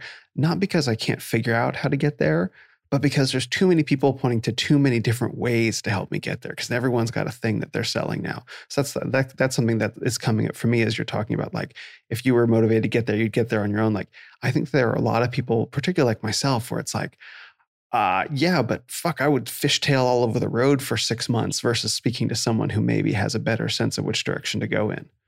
Yes, 100%. I'm glad you said that, because it does sound like, oh, well, you could just do it yourself. It's more so, I guess I was more so talking about the people who are coming from like that strictly like vanity standpoint. Like, they want, they look a certain way. I know what you mean. And they're like, well, I have to look like that. Like, I want to look like that. It's like, bro, you're not even, you haven't even put your shoes on yet. Like, Yeah. But no, I totally agree. I think more people need to expedite the things that they want if they think it's going to help them get there. And I think training is one of those things where it's twofold. You should reach out to somebody who is qualified to help you get where you want to go. And that can be in multiple different things, depending on what they're selling.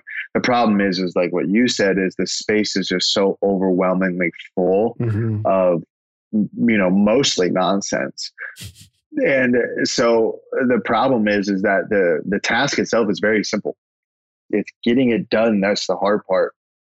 And so when I said that, my job is telling people what not to do, it's trying to get people away from all this stuff, like worrying about, growing this body part, and don't get me wrong, from a bodybuilding standpoint, you can definitely grow certain areas. And I understand the need for, wanting to improve certain areas, but it's establishing, and like something I told you, establishing that foundation first. Without the foundation, they're not going to be able to build anything specifically. I mean, if you can limp through it, but ultimately you're subjecting yourself to a risk of injury or anything like that if you're just trying to slap it all together.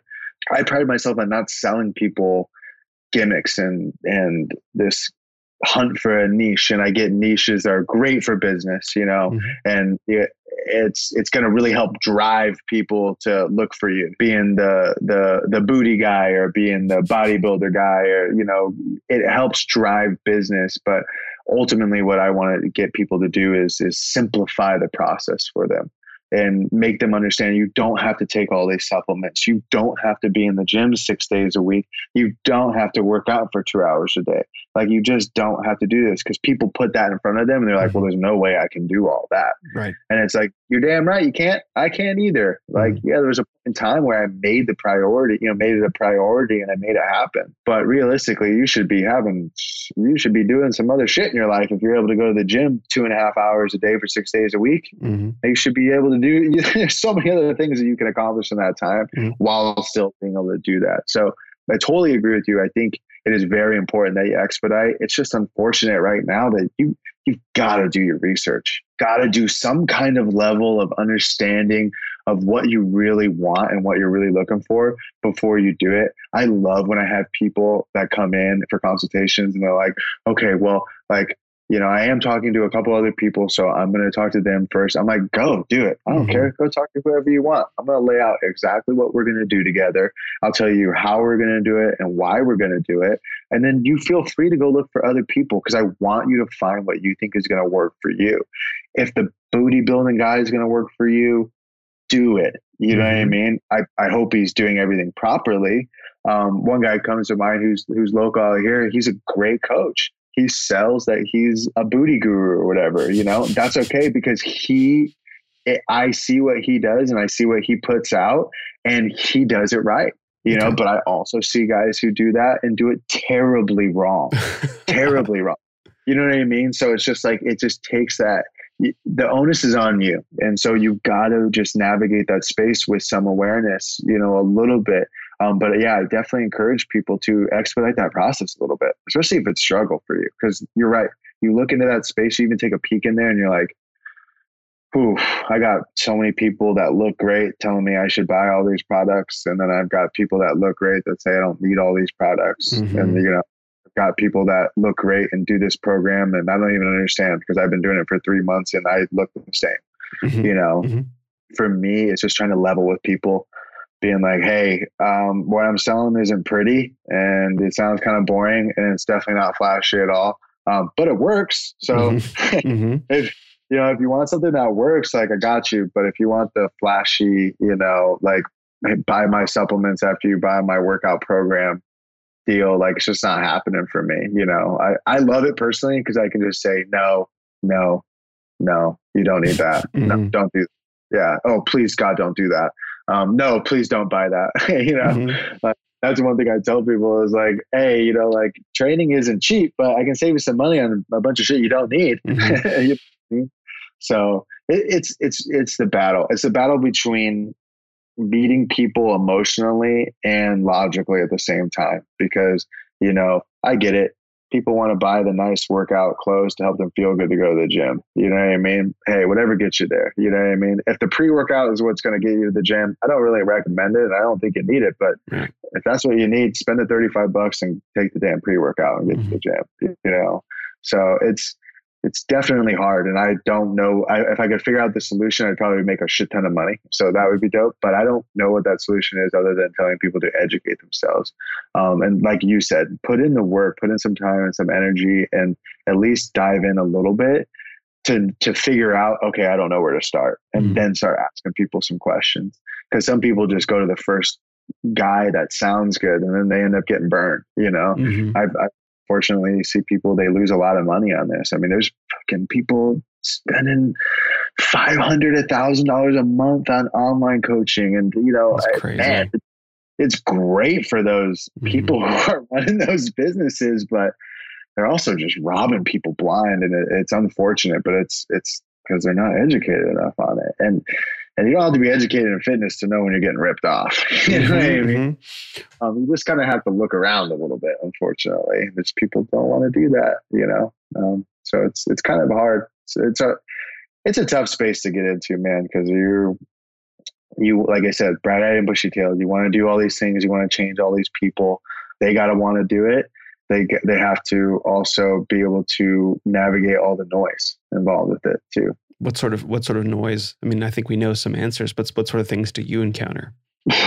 Just my last trainer said I should buy this thing. My last trainer said that I should be this much, and it's just like, there's some of the information out there, a lot of what you see nowadays is people taking bodybuilding programs and bodybuilding diets and giving them to people. And they don't realize that, okay, well, how are you going to isolate that muscle if you don't even have stability? How are you going to isolate that muscle if you don't even know how that movement is specifically supposed to work. You know, how are you going to follow a diet when you can't even just not avoid the fast food restaurants for a week? Mm-hmm.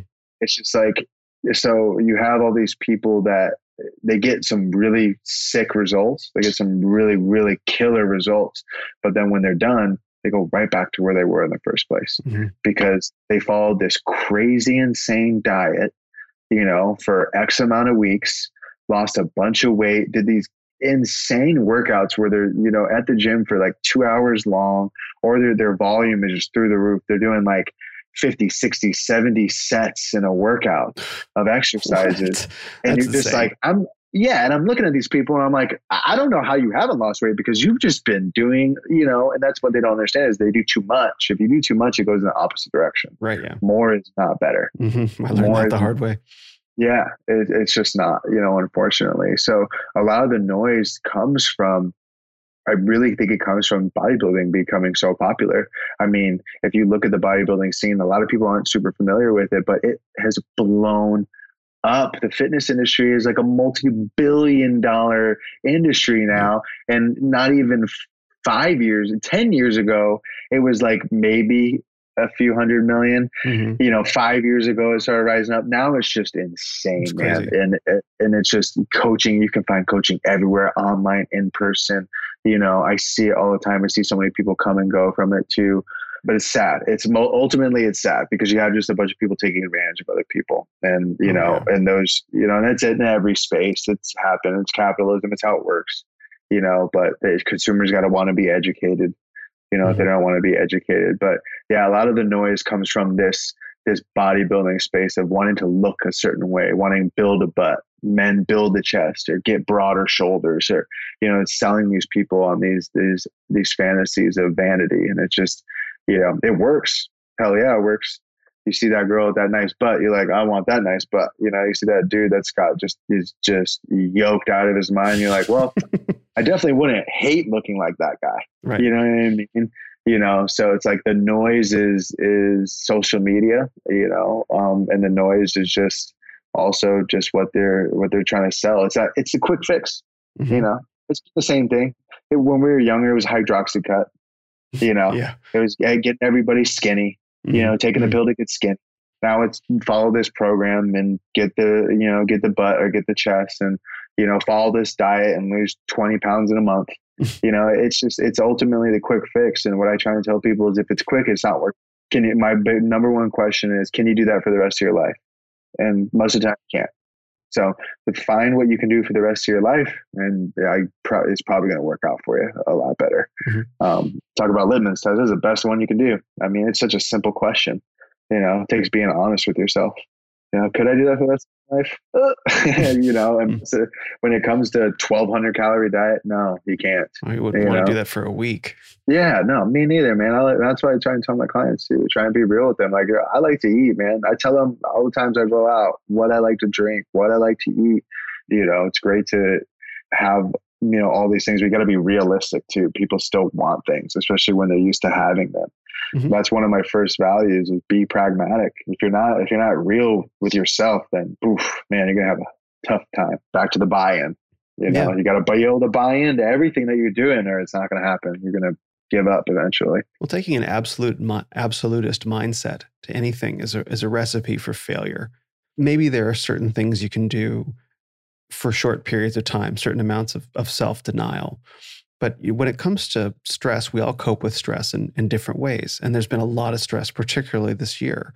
So some of the ways that people cope with stress, for example, are, you know, they like to eat fast food or chocolate or ice cream, or they like to play video games or you know, do things that are technically a waste of time. And I think one of the places where this world of masculine personal development goes wrong is a lot of these guys have this very absolutist, I have all the answers, you're a piece of shit if you don't do it this way kind of attitude. Like, wake up at 4:30 in the fucking morning, take your 5-minute long cold shower. Yeah, You know what I mean? Yeah. Just punch yourself in the nuts while you're in the shower.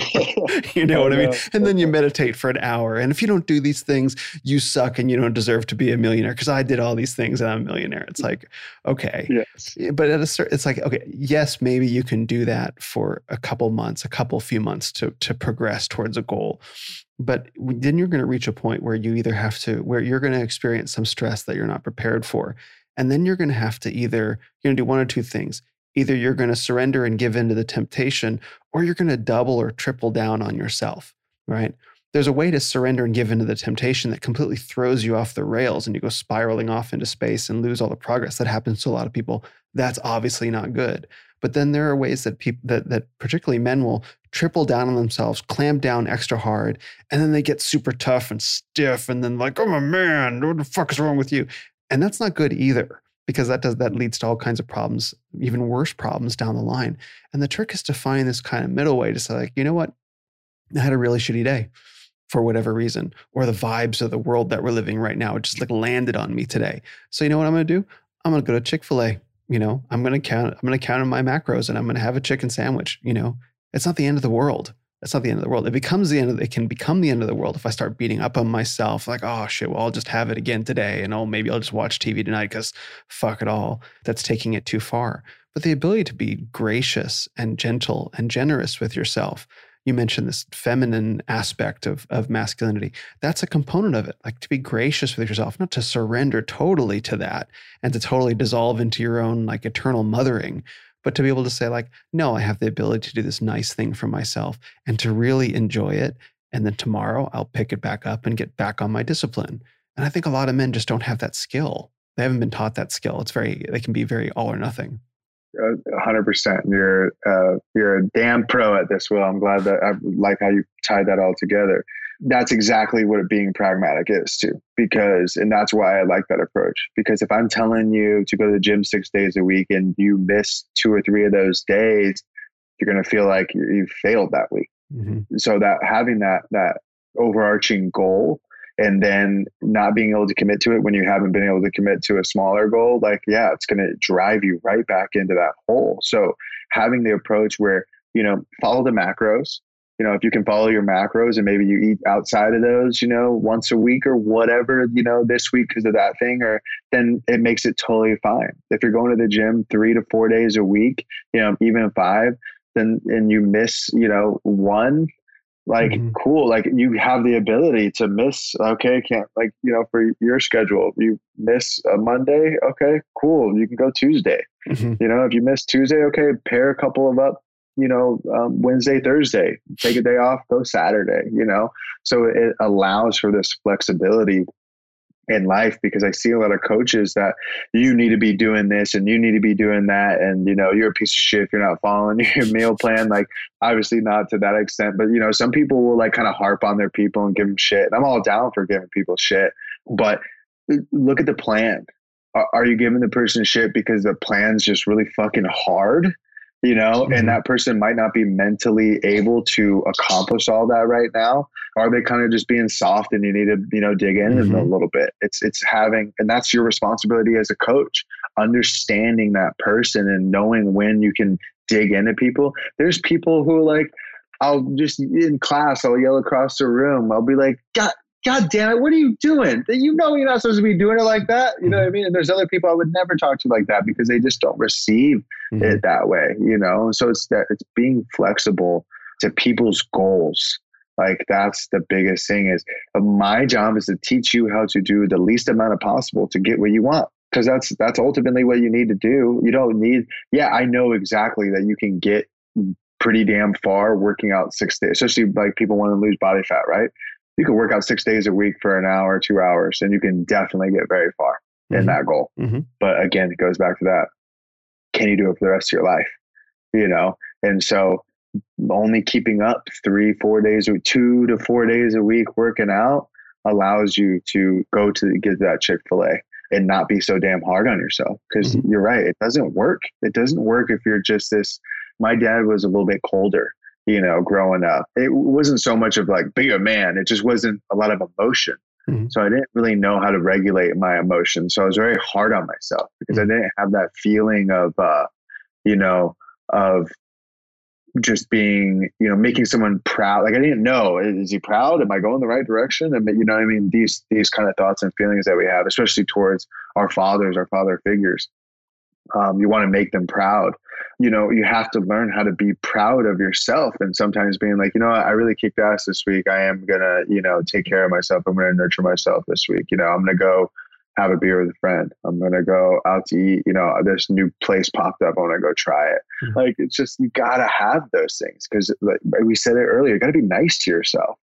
No one else is going to hold you accountable and no one else is going to be nice to you. You know what I mean? Like you at least can't rely on it anyways. You hope obviously the people in your life are going to be set up that way, but they're not worried about you that much, ultimately, so you got to be able to look out for yourself. And doing that is being pragmatic, is being realistic with yourself. And like, cause like I told you, I think it was yesterday. What is it? Wednesday? No. So Monday I was like, I haven't been hitting the gym as much. But I'm also doing jujitsu 3 days a week and I'm hitting the mountain 2 days a week, So it's like, oh, well, I'll get back in the gym. I'll hit, it's like, there's no reason to be like, oh, you're a piece of shit. You're not hitting the weights that much right now. It's like, well, dude, bro, you're doing all this other stuff, so you just have to be realistic. I think that's with any goal is be realistic, and anyone that's like a mentor or business coach or life coach or anything like that, they're going to tell you to set realistic goals, because if you don't, then it's not going to work out. It's a therapist will tell you the same thing. Exposure therapy. If you're afraid of spiders, they're not going to throw you in a room with 100 spiders and make you until you figure it out. You know what I mean? They're going to make you write down the word spider. All right. Is that easy? Oh, that was easy. Okay, cool. Well, what if I show you a picture of a spider? I don't know about that. You know what I mean? Well, let's just pull it up real quick and we'll show a little picture of a little spider. How about that? How about a daddy long leg? Daddy long legs aren't scary. He's like, actually, I'm afraid of daddy long legs the most. Okay, well, what about, you know what I mean? How about a stuffed animal spider? So it's like, it's about walking yourself to it. And that's really how I try to be as a coach, is just, and so it's like, hey man, you haven't really been doing the stuff that you need to be doing. Can we get you to do 1 day next week? Yeah, I'll do 1 day. It doesn't get you there in 3 months, but it gets you there eventually. And I tell people, look for a year, don't worry about months. That's the best way you can do it, especially when you're talking about, physical fitness it's a habit-based thing. Most things are habit-based things, but doing something like that, you have to create the habit. If you don't create the habit, then you're just doomed, man. Then you're relying, like we said, on motivation. And that motivation is going to be external. So good luck, because you can consume all that all day long, but it doesn't mean it's actually going to do anything. It goes back to the self-help book. You read those books and they sound amazing, man. I am the champion of my life. Let's go. It sounds amazing, but then you wake up the next morning, you're kind of tired. You're like, I'll be the champion tomorrow. Second place is fine. Yeah, it's cool. That's cool. Yeah. As we're talking, I wanted to draw a distinction between something that I think is important. When I was on the quest to lose 40 pounds this year, which I did between February and August, just a pretty linear progression. I have my weight chart that I tracked, and it was just a steady downward slope, which was really great. I didn't allow myself to have fast food through that time. And I think that there's a big difference, actually, now that we talk about it, between I'm going to go easy on myself before I've actually achieved a desired goal versus I've achieved a meaningful step of I've achieved a desired goal, which turned out to be step one of, like, for example, I lost the weight. I got really slim, which is great. And then I discovered, oh crap, I don't have a whole lot of muscle on me. That's a surprise. I didn't know that. So what I thought was the end in itself just became the beginning to the journey, right? I think I would have responded differently to the notion of having Chick-fil-A, just because that's what came up before I reached that stage versus after. So I hit my first checkpoint. And after I hit my first checkpoint, which in itself would have been a good enough journey to go on, then I allowed myself to take my foot off the gas. And I think this is where a bit of balance needs to come in, because someone who hasn't actually achieved that checkpoint, say someone's 40 pounds overweight, and I or you or anyone is to tell them, it's okay to go easy on yourself sometimes. that wasn't actually what I needed to, wouldn't have been what I needed to hear in that stage. What I needed to hear and what I ultimately told myself was, I need to stay singularly focused on the goal. I don't need to do this for the rest of my life, but I'm going to hit a specific number and then I'm going to know I've made it. And then later I discovered there's more journeys to go on. But I think that there's a difference in my psychology before I hit that goal versus after. And I think that's really, really important, because until you actually know how to be hard on yourself to get there, can you really, really, truly know how to be easy on yourself in the right way? Until you know how to be hard on yourself in the right way, it can be counterproductive to try and learn how to be easy on yourself in the right way. Totally. And that's understanding the individual and how to work with the individual. It's that same thing I was saying, who can you talk shit to? It's like, boy, you don't need to be doing that. You know what I mean? It comes back to really understanding what your problems are, and if you have, it's like, I kind of attribute it to like alcoholism. Like someone going to AA can't have a drink every Saturday. To ease up on it. So, if eating poorly is, that's standing in the way of your goal, you're going to have to take some time away from that. And I think what it is ultimately is knowing it's your ability to say, I don't need that in my life, because if you go, well, I'm like, you set the goal, right? You set the goal. I'm not going to have fast food. I'm sure you went out to eat still, right? You probably enjoyed like a night out or something like that, like at a restaurant or something, and had a meal. Yeah, I went out with my dad once or twice, just okay. Yeah. So like having a goal, with no fast food, it's just like, okay, I know that I kind of cling to fast food, whether convenience or, maybe there's just a spot that I like that I just can't shake, It's being able to say, I can live without that. And I think that's super important, because that is at that level of knowing when and how to push yourself. Because it's like, if you said that, well, no fast food until I hit my goal, that's going to be really hard. Like, I don't know if I can do that. It's probably a good goal to go after that, because it sounds like you've developed some kind of need for this, and you definitely don't need it. So it's being able to take inventory of the things that you may need or not need. I just kind of went through that myself with smoking marijuana. I like to do sober Octobers. Joe Rogan did this thing where he does sober October. I'm sure other people do it, but that's how I know it, how I learned it. And I didn't do it last year, but I did it like the year before that and the year before that, I think. And so this year I wanted to do it again. And this year I finally kind of had this aha moment. It's funny because I did it when I was actually breaking up with a longer girlfriend a while back. And I wanted a sound mind. I was like, I need to have a sound mind for a whole month to make sure, am I doing everything I need to do as a partner? If so, maybe this is not right for me. Ultimately, that's where I ended that relationship after that month. And part of that reason was I would do a tribute to that sobriety. But I did it even this month. I did it again, or this past October, where I stepped away from marijuana because I didn't really want to do sober October again, because I was a habitual marijuana smoker.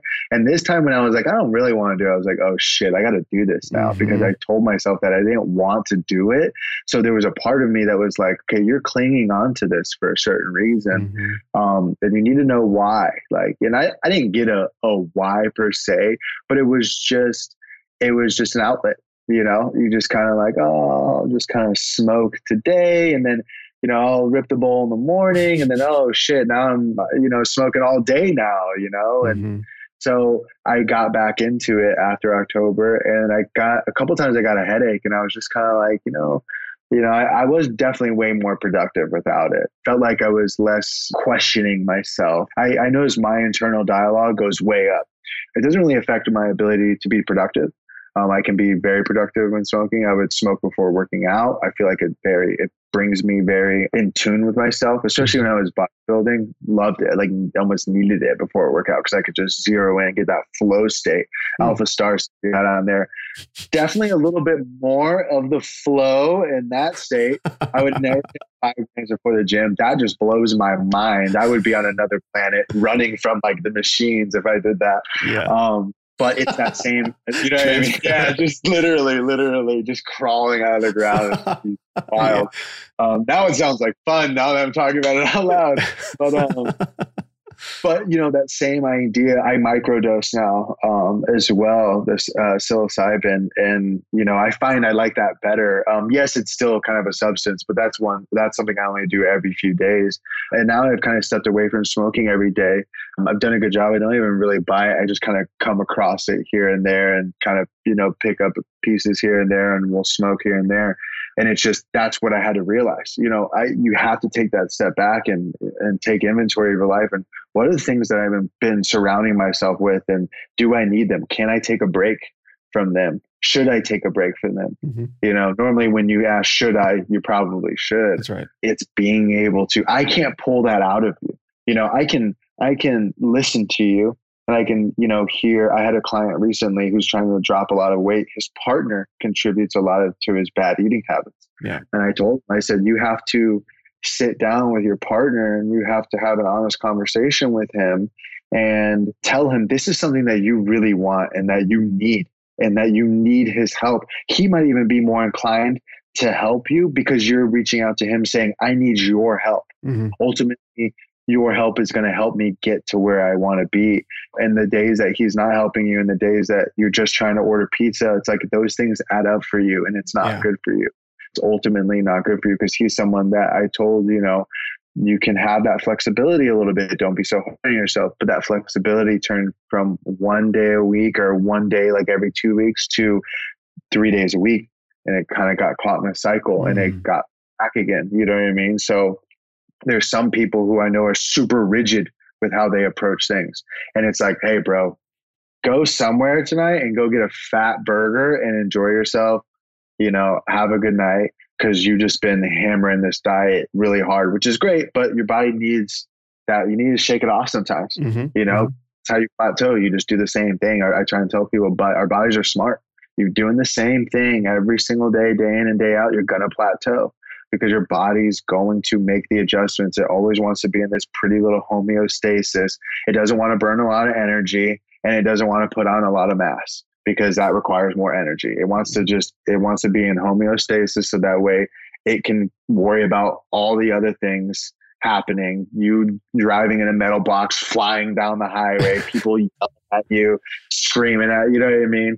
Walking into these places, getting yelled at for not having a mask on. Your body is worrying about so many other things. So it's not trying to it's not trying to get yoked and it's not trying to, burn a bunch of energy all the time. Mm-hmm. So that's ultimately what sparks that change is you telling it, no, we're doing it anyways. Unfortunately, what you brought up is just another level of personal accountability. And so you have to take inventory of the things in your life and seriously question them and saying, what do I need and what do I don't need? What am I doing too much of? What am I not doing enough of? And then from there, what I love is little goals. You just have a little, I have like a little task thing on my phone and I just, okay, I did that this week. Okay, I did that this week. I did my 3 days of jujitsu. I did my 2 days on the mountain. I did my 10 pages of reading. With Rob, I did my 20 minutes of grounding, and then make that realistic. Okay, are you going to be able to do 20 minutes of grounding and read 100 pages a week? Are you going to do 20 minutes of grounding every day and read, 25 pages a day every single day of the week? You're probably not going to do that. Mm-hmm. So don't set yourself up for failure. Set your goals up for a day and set them up for a week and then maybe set them up for a month. It's all about leveraging yourself against yourself. Mm-hmm. No one knows you better than yourself. Someone can be over there with a stick and kind of poking you and being like, hey, don't do that. Stay inside these lines. But ultimately, if you want to hop out of the line, like you're gonna be able to if you want. So you nailed it. It's like you have to know that knowledge of yourself, but then hire the right person also. Because like for me, like you told me, like, hey, you can yell at me if you want. It's like, okay, cool. I can get up his ass a little bit.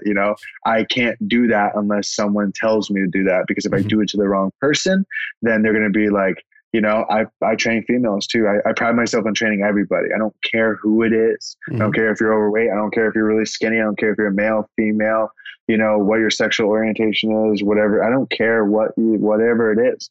Because it makes me better. The more people I train, it makes me better. Mm-hmm. It just helps my arsenal grow of the abilities I have. If I approach this like intensity I've done it before because I have a tendency to be very blunt and very straightforward. you're dealing with people's insecurities. And so I've made girls cry before, you know what I mean? Oh, whoops. I'm sorry. You know what I mean? Like, so it's important that you have to understand that. It's important for me to understand that. And it's important for the person as a client or anybody working on something that they understand where their limits and lines are, but they have to understand that you got to push through it too. Yeah. I call it a will to work. Mm-hmm. That's a hashtag I've been using recently, is a will to work, because you have to have the will to do it. Because if you don't, then it's not going to happen. And, I've said it to you a bunch of times. The fact that you're able to lose 40 pounds, in a year is incredible, because some people even lose 10. Yeah. You know what I mean? They literally fight for their lives, and because they just won't get rid of these bad habits, or they won't spend their time on getting rid of these bad habits. I was just completely over it. Like I've been trying to lose weight for so long, for so many years. I know what you're talking about in terms of the growth of the fitness industry, because I first really started to lose weight in earnest, like I would say, I think it was 2013. I was working from home at the time, and I decided I was going to do P90X, which I don't know if you know P90X, the DVD workout series. Oh yeah, I've done it before. Yeah, it's actually pretty good. Like, it's actually a pretty fun. It's hard. It's so hard. Yeah, it's so hard. I don't even like it because it's so hard. I didn't know any better at the time. Like, you know what? It seems like this works. And this was 2012. And so I started doing that program, and I actually really enjoyed it. And I managed to get my pull-ups. I was able to do like 60 pull-ups in an hour, and my neck started to disappear. It was super crazy. But I found there wasn't any good advice for how to eat. The dietary guidelines that came with it at the time, at least, weren't very good. So I started looking for a coach, someone to help coach me through, like, help me know what to eat, because everyone says different stuff. And so then I found my way to this company called Precision Nutrition that does this year-long online coaching program. Love them. Yeah, they're great. So I first signed on with them in 2014, and I did a pretty decent job, but they were basically the only transformative coaching available at the time, in terms of fitness. And now in 2020, there's literally programs and people everywhere. If in just 6 years, they're not the only game in town anymore. So I've firsthand seen there's a lot of transformative fitness advice and individuals available online. But that aside, I'd been trying consistently since 2014. I was like, I'm fucking over it. I'm just going to fucking do it. I'm locked in my apartment. It's locked down.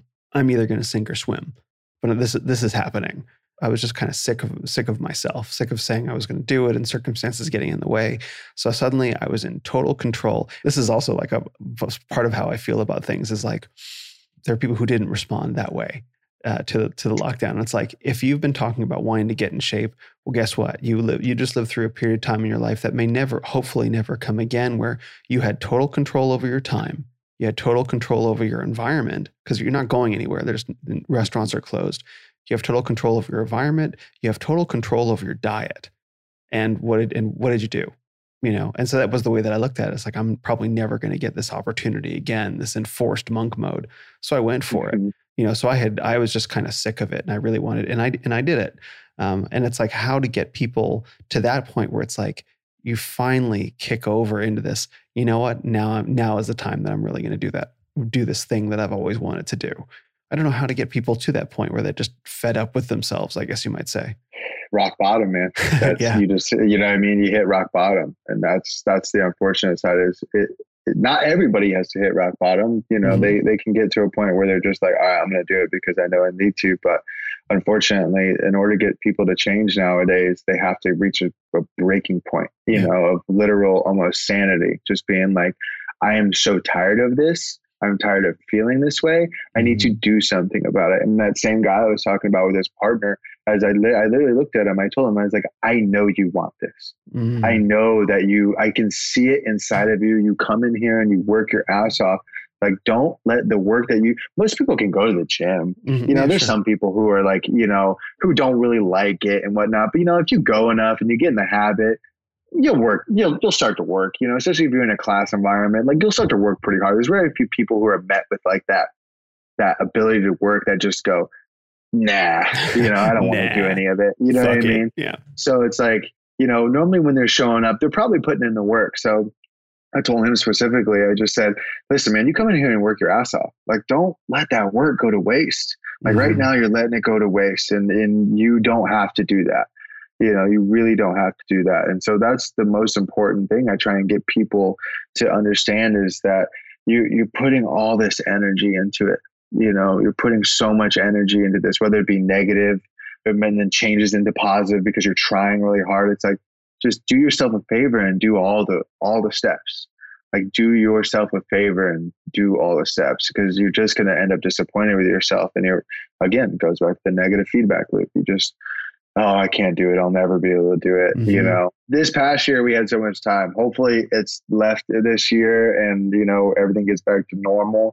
But I was in the same mindset. I said, I'm not going to lose out on this opportunity to enjoy time with my family, enjoy time to myself, going outside every day, reading every day. I did so many different things and built up so much better habits that I will not go back on now, because I took advantage of this time. And, unfortunately, there's so many people that didn't take advantage of this time, but it doesn't mean that it's over. Right. It's just, this happened to just be a really good opportunity for people like you and people like myself that wanted to, start a business or start a new venture or, lose a few pounds.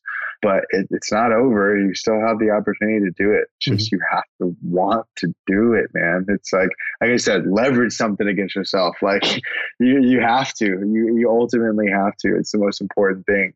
This year has been crazy, but it's offered a lot of people an opportunity to do stuff that they've never been able to do before. It's definitely allowed us to look at people in a certain way that we've never been able to look at it before either. Yeah, I was seeing people, we've had this conversation before, we don't need to get into it, but even today on the mountain, I'm seeing people walk around with masks on. I'm like, we're outside what are we doing out here? So, but it's just funny. It's just funny how, I guess the dichotomy of people, how they're taking this year and how they're able to make it work for themselves. It's my biggest struggle, is just getting people to understand that they have the power.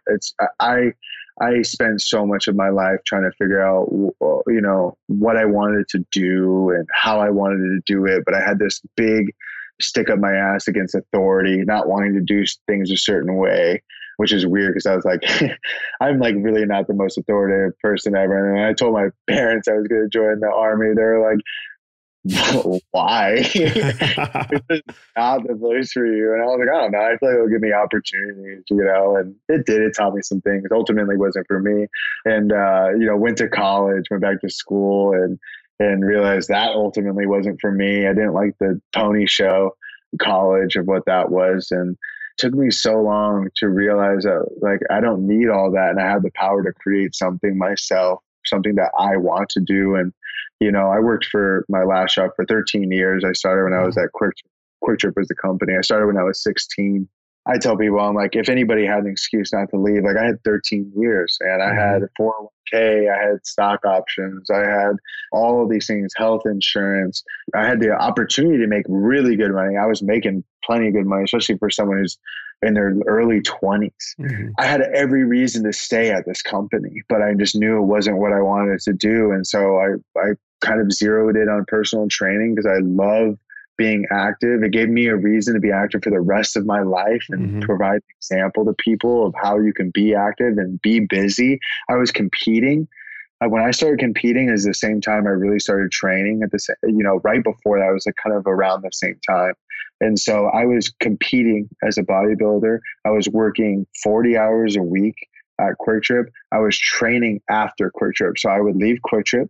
I would go to the gym for roughly about, I would leave Quick Trip around 1. I would be at the gym about 1:32. And I'd work out for about an hour, hour and a half, and go right to the gym and train till 9 o'clock at night. And I would do 5 days a week. And so I was like, I just made sure people didn't know, you don't have an excuse. You can do this stuff. You can do it. You have the time. You have to make the time. And yeah, I was in my, mid 20s. And so yes, I don't have a lot of responsibilities as someone who might have kids and a wife and all these things. But at the end of the day, those are your circumstances. So you've got to figure it out. I hope that you have a partner that's, ready to, support you in whatever endeavors you have. But if they're not, you chose that partner. So it's like everything always ends up with it being your responsibility. No matter, you can come up with all the excuses. Doesn't really matter what the excuse is. You can come up with as many as you want, but you've got to figure it out yourself. And that's one of the the happiest things. I said it earlier, is I've been able to accomplish everything I've wanted. And I try and get people to understand that I'm not special. Mm-hmm. I'm not the guy that's on Instagram that has all the followers, that has all the answers. I'm just the guy that follows those guys. That's just kind of like, well, it seems like if I put 2 and 2 together over here, like it seems to work out, if I energy over here, it seems to be going my way, I still have a lot of work to do, but there's no reason why you can't get whatever you want. There's so many resources for so many things out there now. If you can't pay somebody, if you don't have the money, go work to get the money to pay somebody to learn the thing. There's so many different ways. I grew up, people, always want to just discount you and discredit you. My parents both worked their ass off to get where they are now. My dad's in a really, really good spot compared to where he was when he grew up. And full transparency, he works for Quick Trip. And so that's how I was introduced to the company in the first place. But it's just like, he was the type of guy that you work for everything that you get. Like, I put your name on the stack for the interview, but you have to go to the interview and you have to earn the job. And I put multiple different hats on with that company in 13 years. And I earned every single position I got. I've earned every single client that I've got, because even if they were given to me by the business, I kept them. You know what I mean? I have clients I've worked with for upwards to 3 years and more. Most of my clients that are on my books right now, I've worked with for over a year now. Yes, people come and go, but like I said, everything I've gotten, I've earned. All my bodybuilding things, yeah, I had a coach, but I still put in the work. You know what I mean? I put in the work, putting in the training hours to work with people to finally leave my job in 2019. And now I'm a full-time trainer, and I'm not raking it in, but I pay for my bills and, help support my family and, make our home, nice and livable and cozy, So it's just like, if there's any message that any people that I try and get people to understand, is that you have the power to do something, but it's important for you to step into that power. You have to. Jesus, it's something that Jordan Peterson alone saved my life. Podcasting in general, that's why I'm so happy to do this, because podcasting in general, like, literally saved my life. Like, it's not an exaggeration.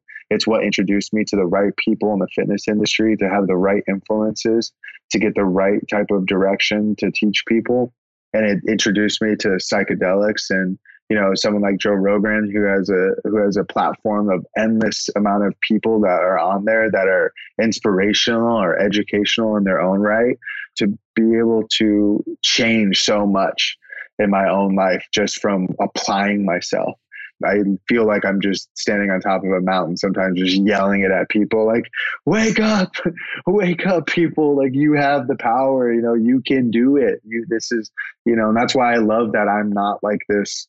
I'm just not anyone special, I'm just not. And that's okay, because, most people aren't, and you're still able to get whatever you want out of life if you just apply yourself accordingly, and that's what I just try and get my clients to understand, is that I'm like you more than you think I am, So, like, I'm waiting to get off so I can go hit the taco spot, bro. Like, let's finish these sets. Come on. You know what I mean? So that's what I just try and get people to understand, is that they have the ability. You just got to pull it out. You gotta wring out your potential. Hi, everyone. This is just a brief housekeeping interlude. Thanks so much for everyone who's taken the time to leave a rating and review on Apple Podcasts. If you haven't yet, it's super easy. Just click on the 5-star button in your Apple Podcasts app. And if you have a moment and you like what you hear, it'd be awesome if you'd leave a written review. Those sorts of things go a long way with men I'd like to get into the Renaissance. Also, you can follow me on social media. I have the most fun on Instagram, where you can find me at Ren of Men. That's RENOFMEN, like Renaissance of Men, but shorter, Ren of Men. And I'm also getting better at using Twitter, so I spend time there trying not to trigger people too hard, so I get to keep my account. You can come and egg me on at Will_Ren of Men. Next week's episode will be with John Sonmez of the massively popular YouTube channel Bulldog Mindset. He and I had an incredible conversation where we grappled with some pretty heavy implications of our personal philosophies and how they apply to this moment in time. I'm actually really excited about this episode, and I can't wait for you to hear it. Also coming up, I'm thrilled to have Clausen Smith, the author of the excellent book Goonhood. I think of it like a Western American version of Bronze Age mindset. And in case you don't know what that is, suffice it to say that Clausen and I will be lifting rocks, breaking things, shooting stuff, and grunting deeply into our microphones for several hours. So you don't want to miss that. And finally, at the end of this month, I'll be talking to Brendan from the popular Instagram account Masculine Revival. He's putting out some inspiring content about his own journey through masculinity that I think you'll really enjoy. Okay, that's all for now. Thanks so much, and let's get back to the podcast with Derek ARELLANO. I think that's one of the really special things that's going on right now in the world is so many people are growing so fast and so many people are trying to pass on their growth and share it with so many other people. There's literally been no other time in human history where that's been true. So for example, you talk about podcasting. The music industry, I don't know what's going on with the music industry, but I don't really hear much about it anymore. My understanding is that podcasting has replaced radio and has largely replaced music. So what we would normally spend, you can only listen to one thing at a time. So what we would normally spend an hour or two listening to music, to discovering new music, people are now listening to podcasts. And what are they listening to podcasts about? Like, you don't just listen to people idly just, talking about their day. You listen to people having informative or inspiring or eye-opening or educational conversations. Whether you do anything or not, hopefully with it or not, you walk away, hopefully, with some new perspective that transforms the way you see the world. That's a form of self-improvement. The fitness industry is exploding, where people are learning to improve their fitness. They're succeeding to varying degrees, but they're still trying to improve themselves. Self-help, coaching, hopefully therapy, ayahuasca, plant medicines, psilocybin, all these different practices, meditation. There is undoubtedly an awakening happening right now. You can just look around and you can see people doing it and living it. Not everybody, unfortunately, and there are plenty of people who aren't, unfortunately, sadly. I try to minimize my interaction with those people. But, but the people who are committed to that process are meeting and networking and talking and discussing, and something beautiful is coming out of that. And I think that's a really special thing to be participating in today. For myself, I can understand why more people wouldn't want to participate in it, but hey, that's their call. And so what you're talking about, and just to go all the way back to the beginning of the conversation, we're talking about all these different streams of your life that are all flowing together right now in this moment for you. And we're starting to get a sense of that from the world of bodybuilding and the military and working at Quick Trip and, starting your training business and your own personal growth with psilocybin, all these things that you've been exposed to.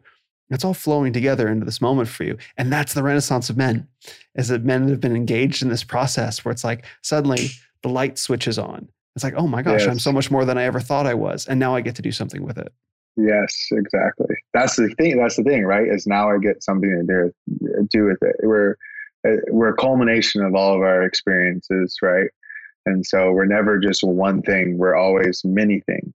And I think that's one of the most valuable things that I've learned is that there's never a wrong path. I mean, you can make poor decisions, but ultimately they're going to help you, and that's one of the most powerful things I think people need to understand during this time. And I think a lot of people are understanding it.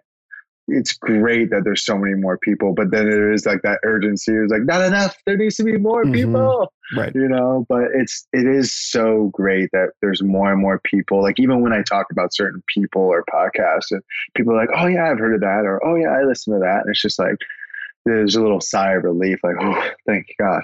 Like another person, When I meet people that are, into psychedelics or kind of in this space or anything like that, it's kind of like you look at them in the eye and you're like, okay, we got another one. We got another one. Like my girlfriend and I will always like crack jokes. We're like, okay, that guy is like, with us, or that girl is like on our team, whatever. Because it's just like, although sometimes it feels few and far between, admittedly, there are more and more people that are, going through this awakening. And I think it's just because people are just fed up.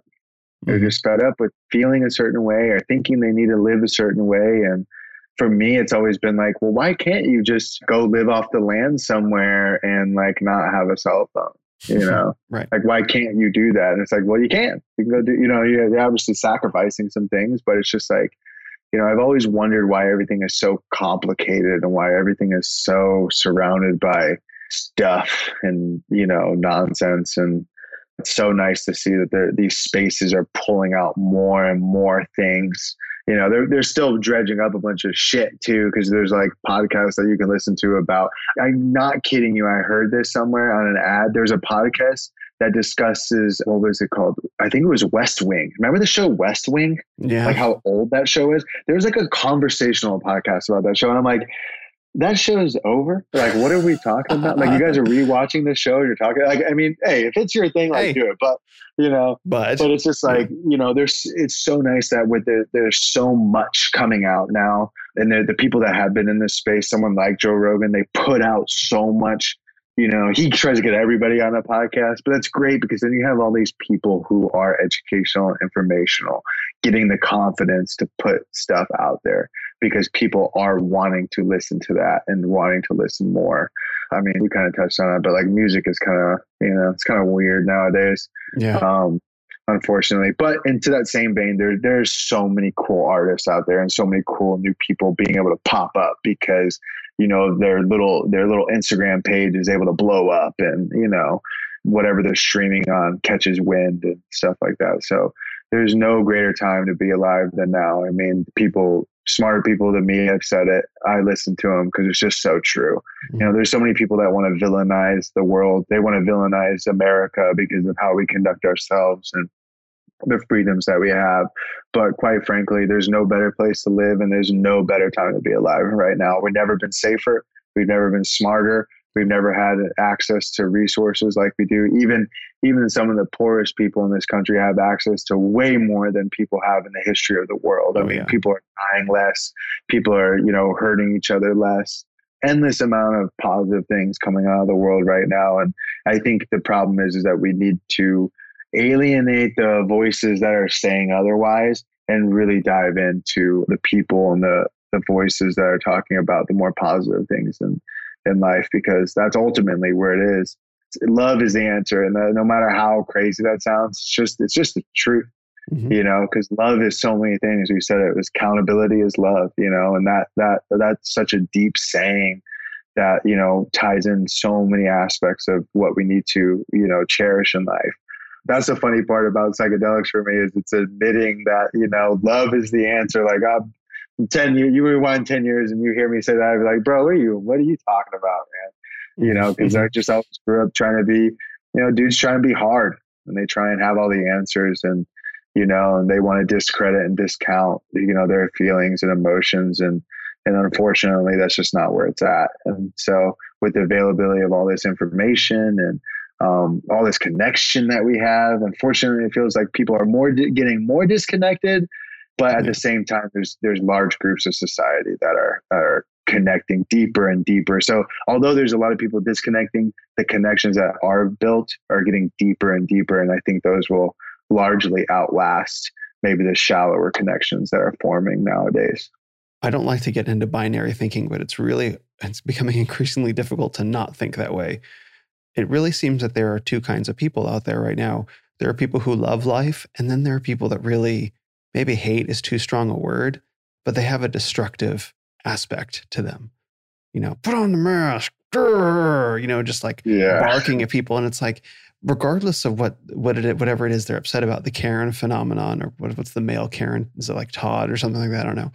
But, yeah, something like that. But there's an edge. Well, it doesn't even have to be men like that. There are men that are destroying themselves through eating and through pornography and through drinking. And there's a real destructive element that's showing up in a lot of people. And I think that's the hardest thing, is that there are some people like you and me, and hopefully many of the men listening to this, that really love life and love themselves and love each other and all the different ways of that world. Love applies, and love their families and their girlfriends and their dogs and stuff.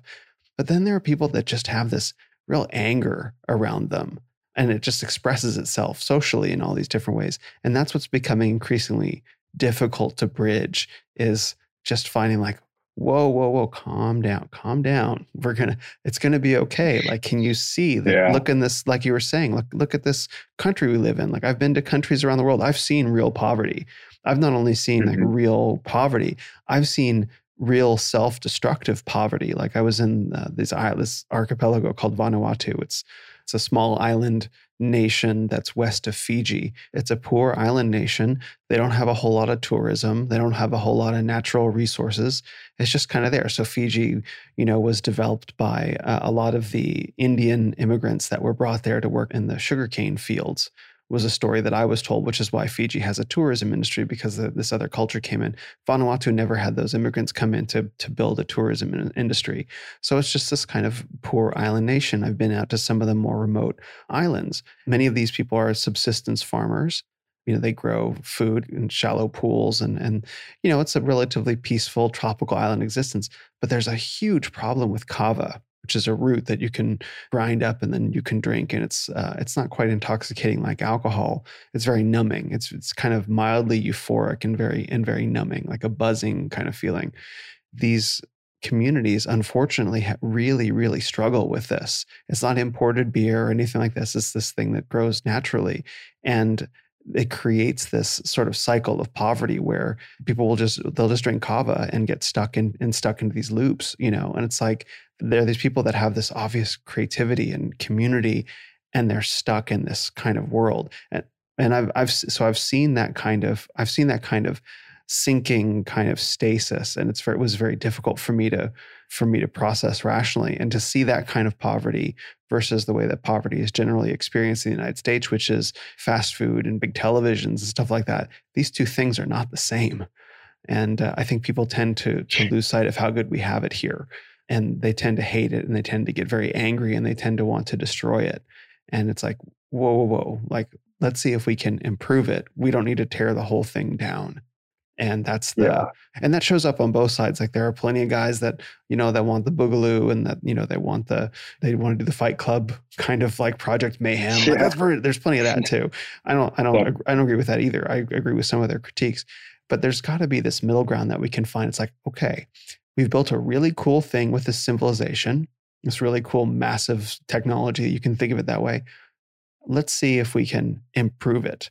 Maybe we can't. Maybe it's going to turn into this giant machine god that we all have to become slaves to, or go back and live back on the land. And if that's the case, fine. But let's just see if we can preserve it for as long as we can. And that's the kind of thing that I'm hoping to hear. But there are so many people just ready to pull the trigger on our world. And, man, let's hold off on that. Yeah, no, I totally agree. A lot of times what I see is projections, as projections of people, they're not happy with their own life. Mm-hmm. And that's the hardest part. It is for me, is that ultimately when you see people that are that unhappy, it's just because they haven't made the proper decisions for themselves. And that really comes out when they are attacking or outwardly coming after certain people, or coming after the establishment and wanting to tear things down. What they're ultimately saying is, I need to tear things down in my own life, mm-hmm. because my own life is just as fractured as how I think society is fractured right now. And unfortunately in this country, it's that lack of experience, that lack of exploration and understanding of how the rest of the world works, to think that we need to tear this down or restructure anything. Arguably, there's plenty of things that we can change to make it better, but it's definitely not going to be from a square one standpoint. Mm-hmm. Very few civilizations come back from, a complete restructure like that. And if they do, it's not for decades, mm-hmm. If not, hundreds of years. So I just think what the problem is people's lack of education on what change actually means, especially from a fundamental societal standpoint, and what they need to just change in their own life. It's really upsetting, and it's really sad. I would just finish The Gulag Archipelago by Alexander Solzhenitsyn, and you kind of get a glimpse of this world of, this wanting to tear things down and control people, and, being classist, and, all this stuff. And it doesn't end well right. for anybody. And unfortunately, people don't have enough education on the history of the world and kind of how things work. And what's the saying? If you don't understand history, it's doomed to repeat itself, or something along those lines. I don't think you can fumble that quote anymore, but it's something along those lines. It's pretty close. And and so people just, for whatever reason, that quote misses people, and they don't understand, they don't really get they don't see how good it is. And, and then they don't see how good it is now because their life isn't good. And then they take those two projections and then just throw them at other people because it's easier to put it on other people than it is to face it yourself. Mm-hmm. It goes back to that truth. The truth of the matter is that maybe you have the things that need to be fixed, and maybe everyone else, they could probably be fixed, but why are they ever going to listen to you if you're not even, respectable or, have done the things that you're requiring other people to do in your own life? Where civilization is an airplane that's flying through the sky. And then there are some people that just say the airplane is absolutely broken from the start and needs to be crashed, and we'll just build a whole new airplane. Look, Karl Marx has a blueprint. That's one half of the equation. And then there are other people that look at the airplane and say, this airplane is just a giant prison that we're all trapped in, and we all have to parachute out of the airplane and just let it go do its thing. And I think both of those people in some ways have valid critiques, because if they didn't have valid critiques, no one would listen to them in the first place. But at the same time, they lose sight of the fact that this is a pretty remarkable thing that we've accomplished. And if we all set about the effort of maybe improving what we can in our lives and working together to improve what's going on in our lives more generally, we can actually get somewhere. And this is why I think it also ties to fitness, because in the communities that I'm a part of, people don't listen to what other people have to say unless they're in shape. And it has nothing to do, like hashtag post physique is a thing. And it has nothing to do with because someone looks good or not. The point is, so if you're talking about establishing some sort of order, but you haven't established order in your life, how are we supposed to take you seriously? And I think there's something really valid in that. That doesn't necessarily mean someone who's in great shape is right about everything, because there are certainly guys that are in amazing shape that are absolutely not. I'm sure you've met some of those guys along the way. But at the same time, there is an aspect of truth to it. And that's how I see fitness as plugging in so vitally into this moment. It's like, okay, so you want to improve your life, you want to improve your family, you want to improve your community, you want to improve your country, you want to improve the world even. Can you start by asserting control over your diet in terms of the things that you put into your body, things you put in your mouth, which is entirely your choosing? And can you assert 60 to 90 minutes of control over your time a day? And can you do that just sufficiently and impose that order on yourself long enough to achieve something meaningful? If you can do that, then you will understand what order is. And then maybe you can start talking to other people about what order is. But if you can't do that, how can you say you have the first clue what order is and why should we listen to you? Yeah, I'm 100% agree. And that, especially in this space, I've always been against the whole, it's talked about quite frequently.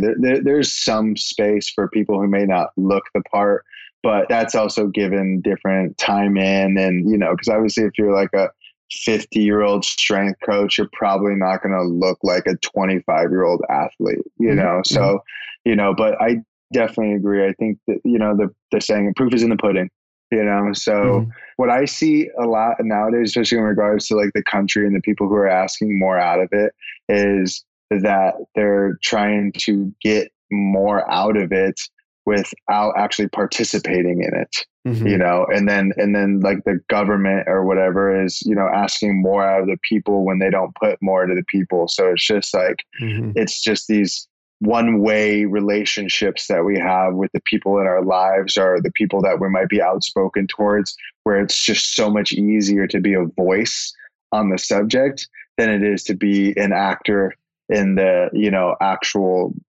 game. Our participant, I should say, in the game. It's that disconnect. It's called something, I can't think of it right now, but there's a disconnect between doing and saying. We're so, you can say anything you want nowadays, and everybody is, but there's no accountability for action. There's, you can be something that you want to be on Instagram all day long and talk about it and align with certain groups of people. And you can say all the right things and take all the right pictures at the right places. And that's enough for people. So like their authority, there's not a lot that seems to go into people's authority now. It just has to pass the visual tests, or like the sound good test. And I think ultimately what happens in that scenario is that it's faulty foundation.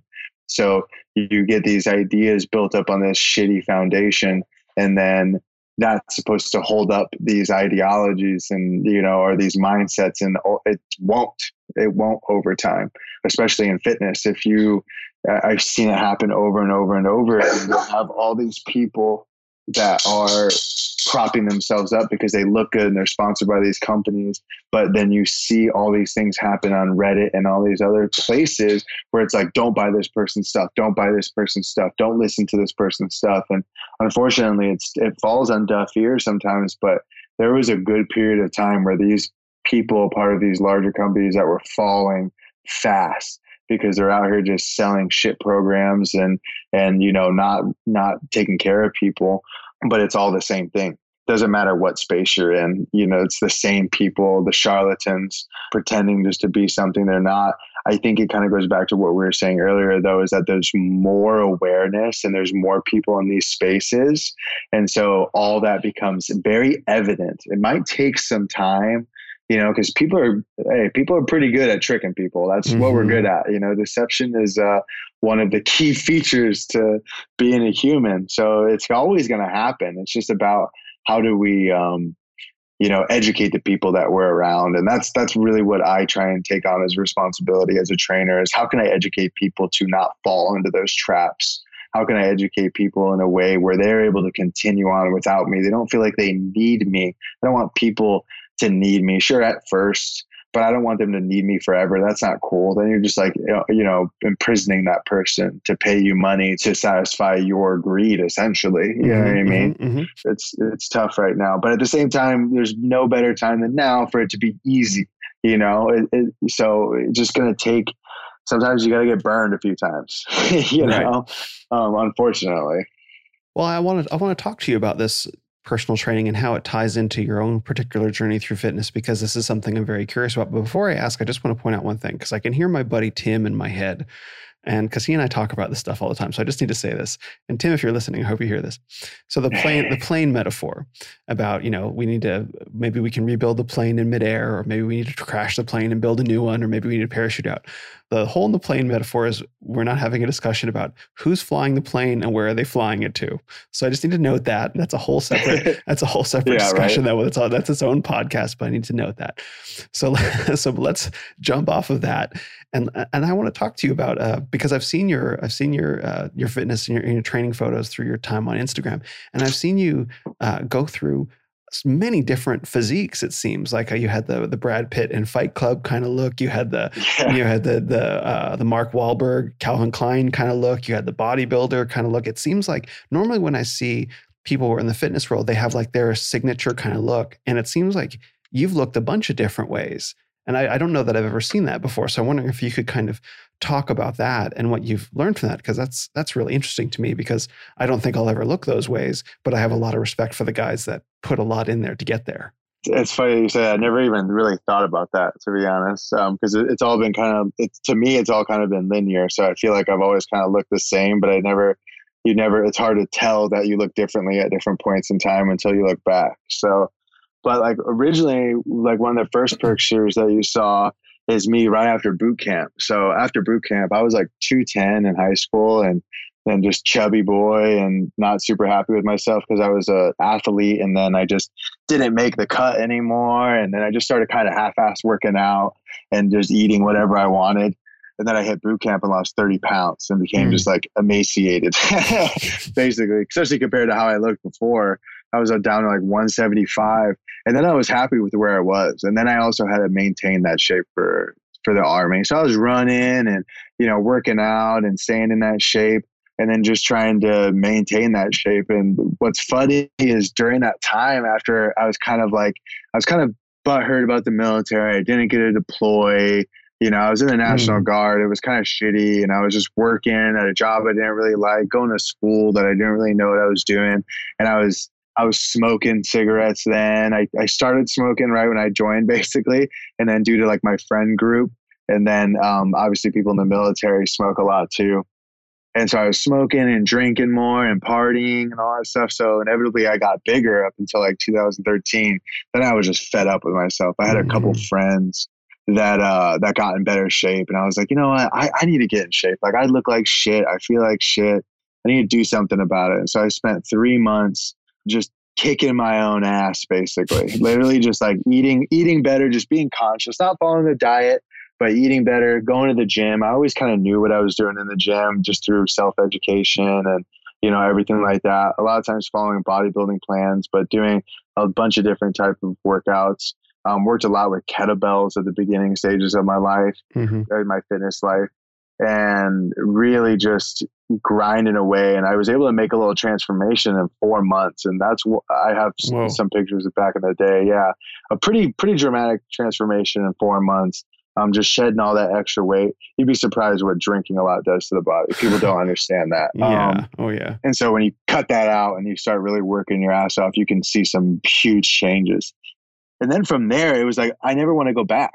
So after 2013, after that year, I started just working out 5-6 days a week. It was one of the things I like to do on my own. I also had the time and energy to do it then. And then finally, one of my buddies was like, dude, you should compete. Like, you could do really well. Like, you've got a good structure for it. I'm like, yeah, but I'm not even big. And like, I don't really care about it. And I don't really want to do it.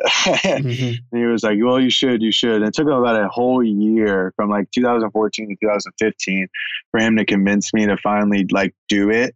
His name is Ty. He's the person who helped me become a trainer as well, who runs the gym that I work out of now. And I worked with for the past 5 years. And so he was like, well, help me with boot camps on the weekend. I'll coach you for bodybuilding and just like do a show and see how you do. And so I was all natural. I was doing shows. I did pretty well. I kept getting second because I was kind of small. And I was like, you know what? Maybe I could turn this into something. Maybe I could become like, that's when I started doing the modeling thing. I was like, well, maybe I can get yoked and be a model and just do bodybuilding for the rest of my life. That sounds dope. And so I was doing that. And he finally convinced me to jump on some steroids in 2016. And so I did a couple shows. I did 3 shows. And so it was March. And then I did a show in November of 2015. And then, that's what it was. First show was November 2015. And then March and April of 2016, I did a show. And then after that April show, I got second again. He was like, hey, man, you know, there's another thing that we could be doing low key if you want. And I was like, all right, fuck it, I'll do it. So I started just doing steroids. And I was like, this will get me where I want to go. And it sure did, man. And 7 months, and not even was April, maybe. I put on 30 pounds of mass. The reason I know that is because I was like dead skinny, you know, like just single digit body fat percentage in April. And then in November, I was single digit body fat again. And I was 30 pounds heavier on stage. Wow. I was actually, so that on stage weight, it was, 30 pounds, because I was 170 on stage and I got back to stage at 200 and I got first. So I got my first place. And then I went to nationals that following year. Did not show up the way I wanted to show up at nationals. I just was running my body into the ground too hard. So I didn't do so hot there. And then when I did that, I just started thinking, I was like, I don't know if this is what I want to do. Like, I'm starting to really run myself into the ground. I don't know if it's exactly the direction I want to go. I didn't feel it. You know, I didn't feel like this was it. It wasn't the thing. I don't know why it wasn't. I just knew it wasn't. So I kind of peeled back a little bit. And during this time when I was bodybuilding, I jumped on gear for the first time. I always say gear and people are like, what the hell are you talking about? But Right. I was taking exogenous testosterone, so steroids, as people would know. And I went to the dark side, as they call it. A lot of people in competing, you always kind of start naturally, and then you go to the dark side and you actually start taking it seriously, quote unquote. Unfortunately, that's how competing is. Got to do it. So if anyone out there is questioning, you know, oh, I don't know if this guy does or this guy doesn't. Well, if he competes, he most definitely does.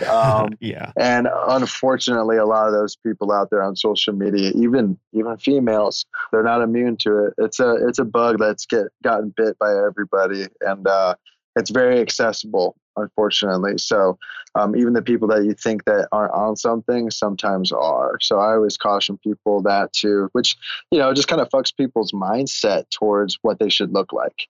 Mm-hmm.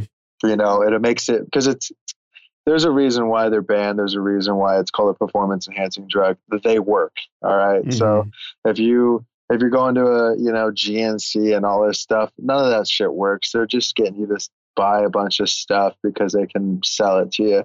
Steroids work. That's why people use them. So I went in, I gained 30 pounds, I think I said, mm-hmm. of actual muscle, looked totally different. Finally got my first place. I was super stoked. And then I was going to compete again. I competed again the next year at nationals, and I just didn't do that hot. So I went to compete again in California.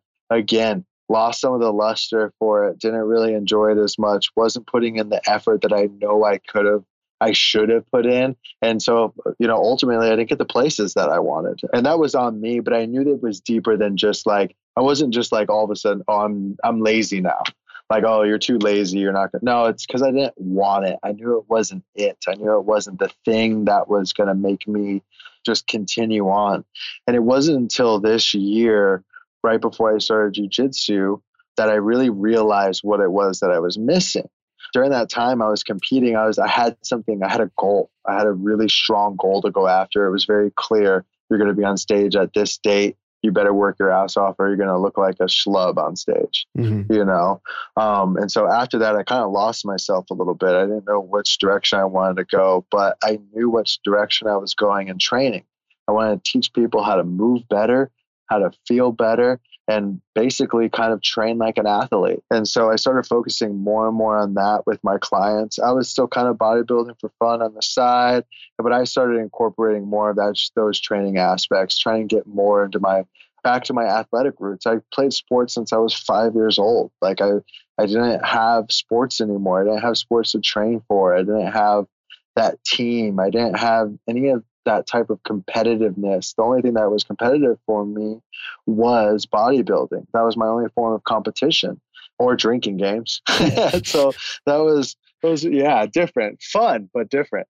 And so, I was missing that competitiveness, and I didn't know it at the time, and it struggled for me to train because I didn't have anything to train for. The only thing I was doing during that time was elevating my hiking game. I started going on I shouldn't say super, but I was going on long hikes. I was doing more backpacking trips. I was hiking more regularly. And I was doing it all during this time. I started hiking seriously back in 2013. So I've been an avid hiker for 7 years now, and I've done a bunch of things and gone to a number of places.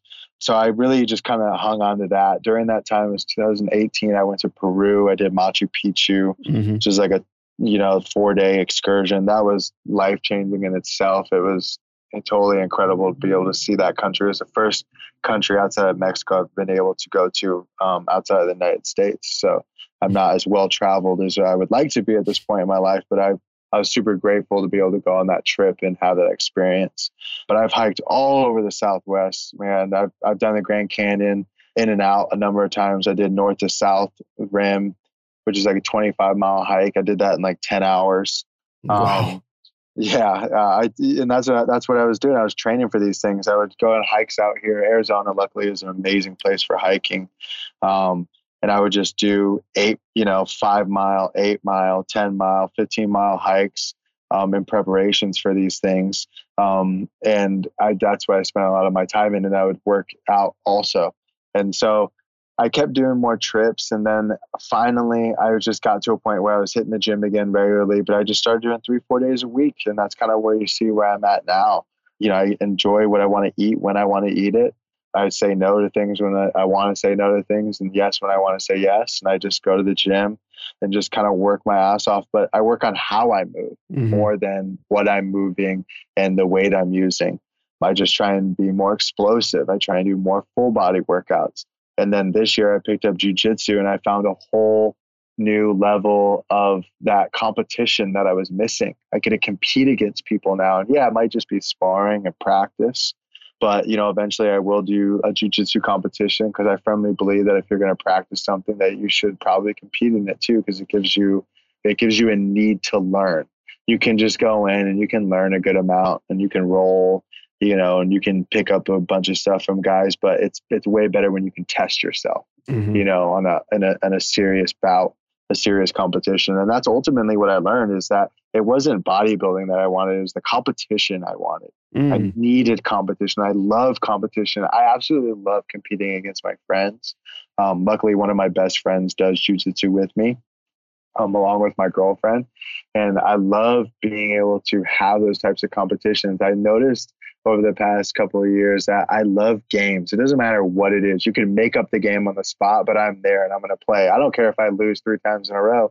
I'm coming back for a 4th game and I'm going to brag if I beat you. All right. So because I just love that competitive edge. And I think that's one thing, if you even realize it nowadays, it's kind of fallen by the wayside. It's like one thing that happened, I know, when I was growing up is participation trophies. People just get trophies now for doing things. And it's just like, what? No, you got to earn that. That's how I was taught. And that's how I grew up in sports, is you got to earn that kind of stuff. And so ultimately where I'm at now is like, okay, I'm doing jujitsu. So the body that I have now is eating what I want, doing jujitsu, hitting the mountain a couple of days a week, and then working out 2-3 days a week. Obviously, some of those things are done in the same day as well. And so I just trying to keep up my activity level with things that I love and things that I enjoy. And those things might change, but I'm just open, and I remain open to those changes. And I'm grateful for all the things I've done, because the bodybuilding training, I wasn't just like going to the gym and doing a bro split. No, when I was bodybuilding training, I was consuming everything bodybuilding. When I first started training people, I was consuming everything that related to training people and how you should start training them. So I've been able to mold how I train people with how I trained as a bodybuilder, which, when you stabilize something properly, you're better able to isolate it. So all these things go hand in hand to one another. And now that I'm in jiu-jitsu, I'm learning more things that they do in jiu-jitsu, things that I can translate over into my training. And I'm not talking about technique. I'm just talking about warm-up exercises, mobility exercises, the simple fact of rolling around on the ground. Like that can be done as an activity for some clients. Again, when I'm training a 63-year-old client, he doesn't give a shit about how much he can bench press, but you can bet your ass he wants to be able to get down on the ground and get up off the ground again, be able to lay on his back and be able to get back up into a seated position. Like, these are very crucial things that we've got to learn. So I'm super grateful for all the things I've done, because every single level of fitness that I have done, yes, it's made me look a various amounts of ways, but I've been able to move and I've been able to learn. And now I'm able to teach all those ways to other people. And that's coming from a place of actually doing it, not just learning it. And I think you bring up a lot of things that get lost in discussions of fitness, is that, okay, so for some people, building a super fit body, that's an end in itself, say for competing, or just because you want to look amazing at the beach with your shirt off. That's a totally valid goal. But for the vast majority of people who aren't in it for, and I'll say vanity, and I know that word has negative connotations, but I just mean it in a neutral sense, for how you look. So for the vast majority of people, they actually want their bodies to do things. They want their body to be able to hike or lift a certain amount or compete in jiu-jitsu. And I think that gets lost. Like, for the big transformation that happened for me is, I lost all this weight this year, and then I got into boxing. And it's something that I wanted to do for a really long time. And then suddenly it's not just enough to go and lift weights anymore. Like, now I'm throwing punches. And throwing punches is a really exhausting process. I had no idea, Totally. I think in 3 minutes, you could absolutely wear yourself out, And so I discovered, like, okay, so putting on a lot of mass and getting ripped it's not going to make any difference in the boxing ring, because I'll get in there and spar with a kid who's, 3 inches taller than me, but probably weighs 20 pounds less than me. Kid kicks my ass, Hell yeah, it does. so there's obviously more going on here. I still have visual goals just for my own particular reasons, because I just want to look like that once in my life. You don't get the chance to do that forever. But at the same time, I have these functional goals. And if you build the body that looks the way you want it to look and does the things that you want it to do, that's the best of all possible worlds. And I think that gets lost, like you were talking about with the distortions of the fitness industry. Like you can pick up Men's Health magazine or look at some of the Instagram models, like, wow, that dude looks amazing. It's like, does he do anything with it? Is it functional for him? And in most cases, it probably isn't. But most people, they ultimately want function, but they get lost in form. So when you can put together form and function, then you have the best of all possible worlds. Then you're living the dream. Exactly. And that's where I've kind of landed as a trainer is, yes, I'm going to help you look good, but looking good is only one aspect of, and it's not even really the aspect of training. Looking good is what you're eating. Mm-hmm. Yes, you can dial in your training to really, make your physique appear a certain way. That definitely has plenty of room for argument. But a lot of it has to do with how you're eating, and that can be controllable. But how do you feel when you're moving? What are you doing? And I think the biggest aspect of that is, are you having fun? Mm-hmm. We're allowed to have fun as kids, most of us. Sometimes even then, it's just like, hey, don't do that. Like you're always kind of deterred away from having fun, especially when you get older. It's like, well, you don't have time for fun. You got responsibilities now. And so, but when you're working out or when you're training, it's still an element of play. Like you still have to have an element of play in your life.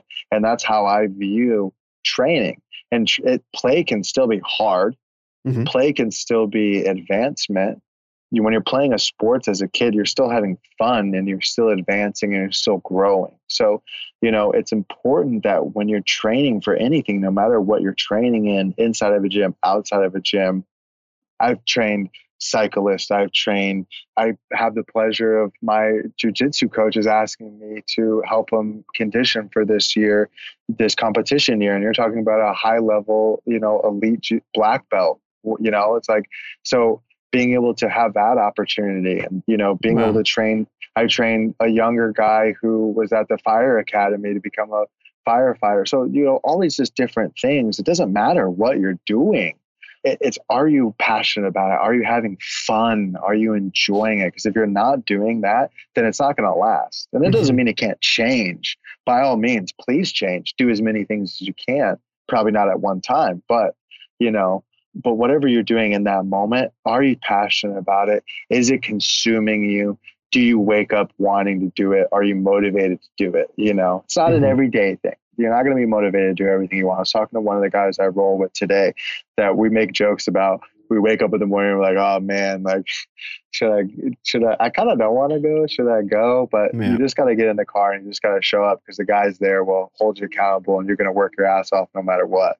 Because I can tell you right now, there's plenty of times where I wake up and question whether or not should I go to jiu-jitsu? But I can tell you right now, I've never left there once regretting it. I've never left there once, being butthurt about it. Same with the gym, all that stuff. I've never left those places being dissatisfied with myself or being dissatisfied with the choice of going. That quote gets thrown around a lot. Like, you'll never regret going to the gym, but you'll regret not going, But some of those corny things, they have merit. I really stress people like to have fun, because if you're not having fun, then there's no way you're going to be passionate about it. There's no way. I don't know about you, but I can't think of anything I've ever been passionate about that I wasn't having fun doing at the same time. Oh, absolutely. It doesn't mean it's not a grind sometimes, but you'd still rather be doing that than anything else.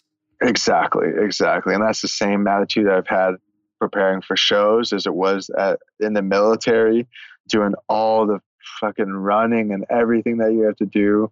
And it's same with hikes. You grind it out on a hike. You're not going in and out of the Grand Canyon skipping. Right. You know what I mean?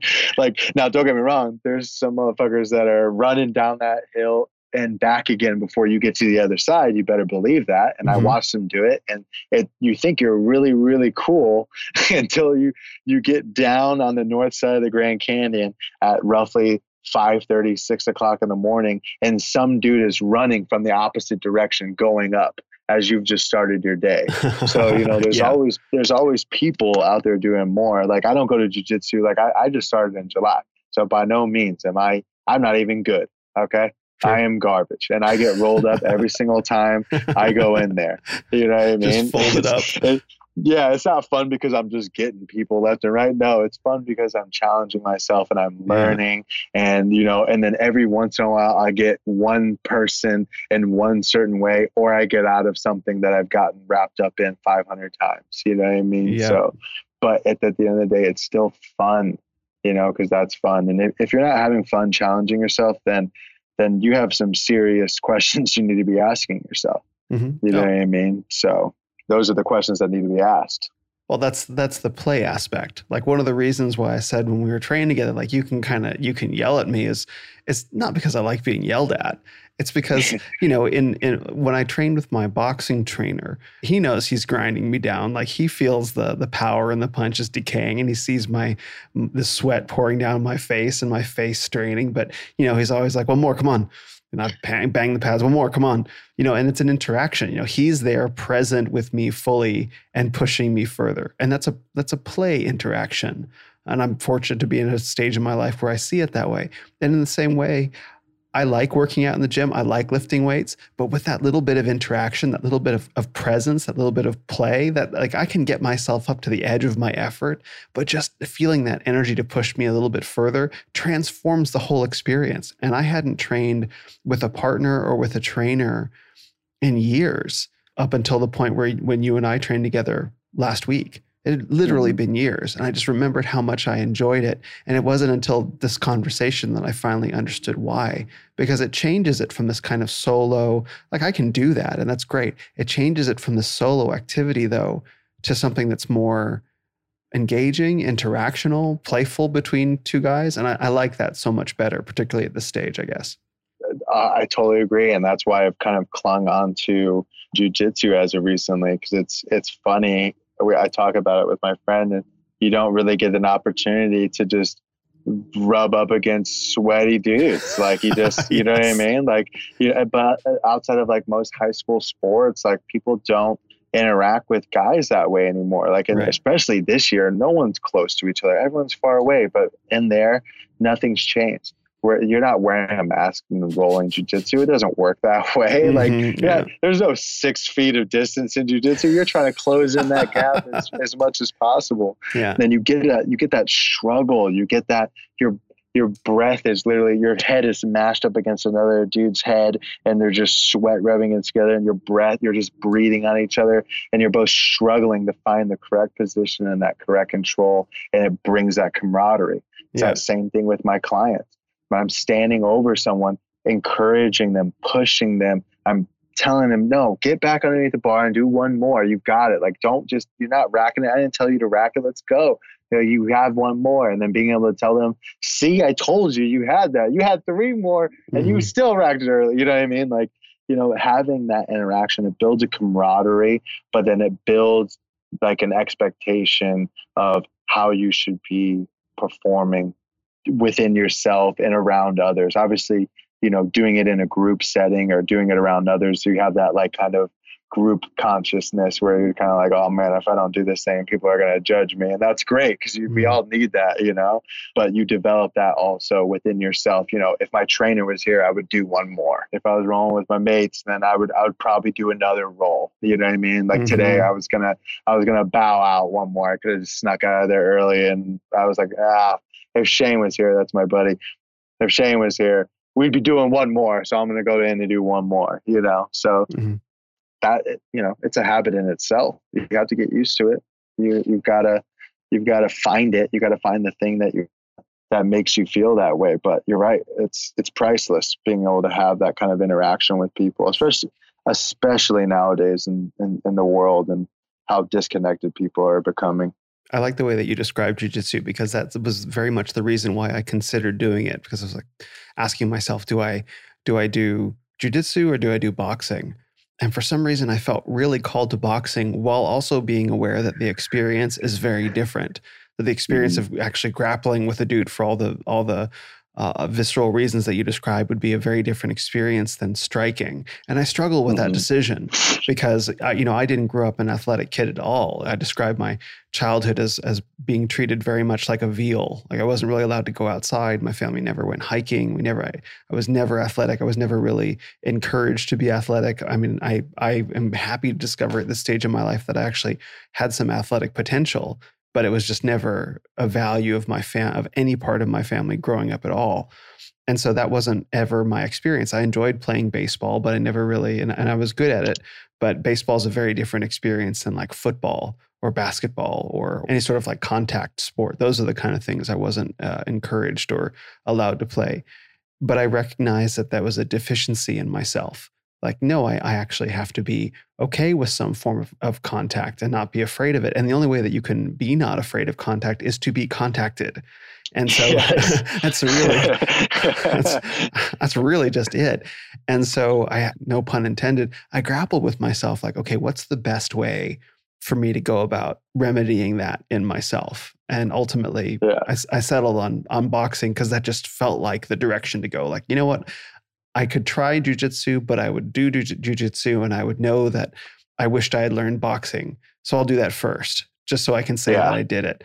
But as I've been getting further into boxing, it's definitely that feeling, okay, so now I have a sense, I've sparred a little bit. I have a sense of what that's like. And man, I'll tell you, sparring and boxing is a thing. Like and I have my buddy Eddie, he's a kickboxing instructor in New Zealand. And when I sparred for the first time, I sent him a voice message. I'm like, dude, I absolutely got my ass kicked. I felt useless. It was like we're on two different planets. Like I'm throwing punches in slow motion, you know what I mean, through peanut butter, and the other guy's so fast. He's like, that's kind of how it is. That's the experience. And all my friends said the same. And so as you're describing what it's like in jiu-jitsu, like, okay, I recognize that. Like you roll with this dude who has more experience and he just folds you up and it's like, oh, fuck, let's do it again, And it seems to be a universal experience that now you have me really interested in. Yeah. Oh my God, dude. I laugh. And I bet some of the guys that don't know me there, the ones I'm still getting to know, they're probably like, why is this guy laughing? And I laugh because I literally feel how effortless it is for these people, especially the really experienced ones, because we'll roll mostly with whites and blues, a couple purples, and then every now and then there'll be a brown in there. We're never like rolling with our instructor or anything like that, but we'll and then when you get elevated up into that purple and brown level, it is quite literally effortless. And it's funny because I'm decently strong, but it doesn't matter. It just doesn't matter because they just have the technique on their side and they're strong. So, and they're patient. So it just literally you'll see their face, you'll get glimpses of their face, and it's just blank. And it's like, it doesn't even look like they're breathing. And I'm over here just, what the hell's going on? Like, it's just so, and that's why I love it, because you're just like, okay, there's a level to this that, I have to take the time and learn. And you have to there's a reason why you're a student and you practice jujitsu. You don't play jujitsu. You don't, what I mean? You're not like, I don't know what else you would call, but you're an actual student. I just learned this recently. They call their instructors. I always look at it as an instructor, but they're professors because they teach and you are a student and you learn jujitsu. It's only just the fact that it's a physical element of that's the whole reason why there's a play aspect to it. So very interesting. And it's been around in plenty of circles that I've been around, and it's always been something that interested me. It's funny that you're into boxing because I've always wanted to do boxing training and stuff like that too, because it looks really cool. Quite frankly, I've never been punched in the face before. So that would be a very interesting experience all on its own. I think the only reason I didn't do boxing instead of jujitsu is, one, I have a closer connection to jujitsu in the sense of resources wise, and then two, I wanted that like more usability, I guess. Like if I feel more secure with myself learning jujitsu, because then not only am I better at manipulating my body with somebody else, I'm better at manipulating their body as well. And I feel like I could be essential at actually protecting myself or someone close to me if I need to, as opposed to going toe to toe with somebody and hoping that I knock them out, essentially, Mm-hmm. And then if I'm being really honest, I'm afraid to get hit in the head too many times, man. There's too many things going out with all these people getting hit in the head all the time and everything like that. So, but I love that. I love that you went from not doing anything like that to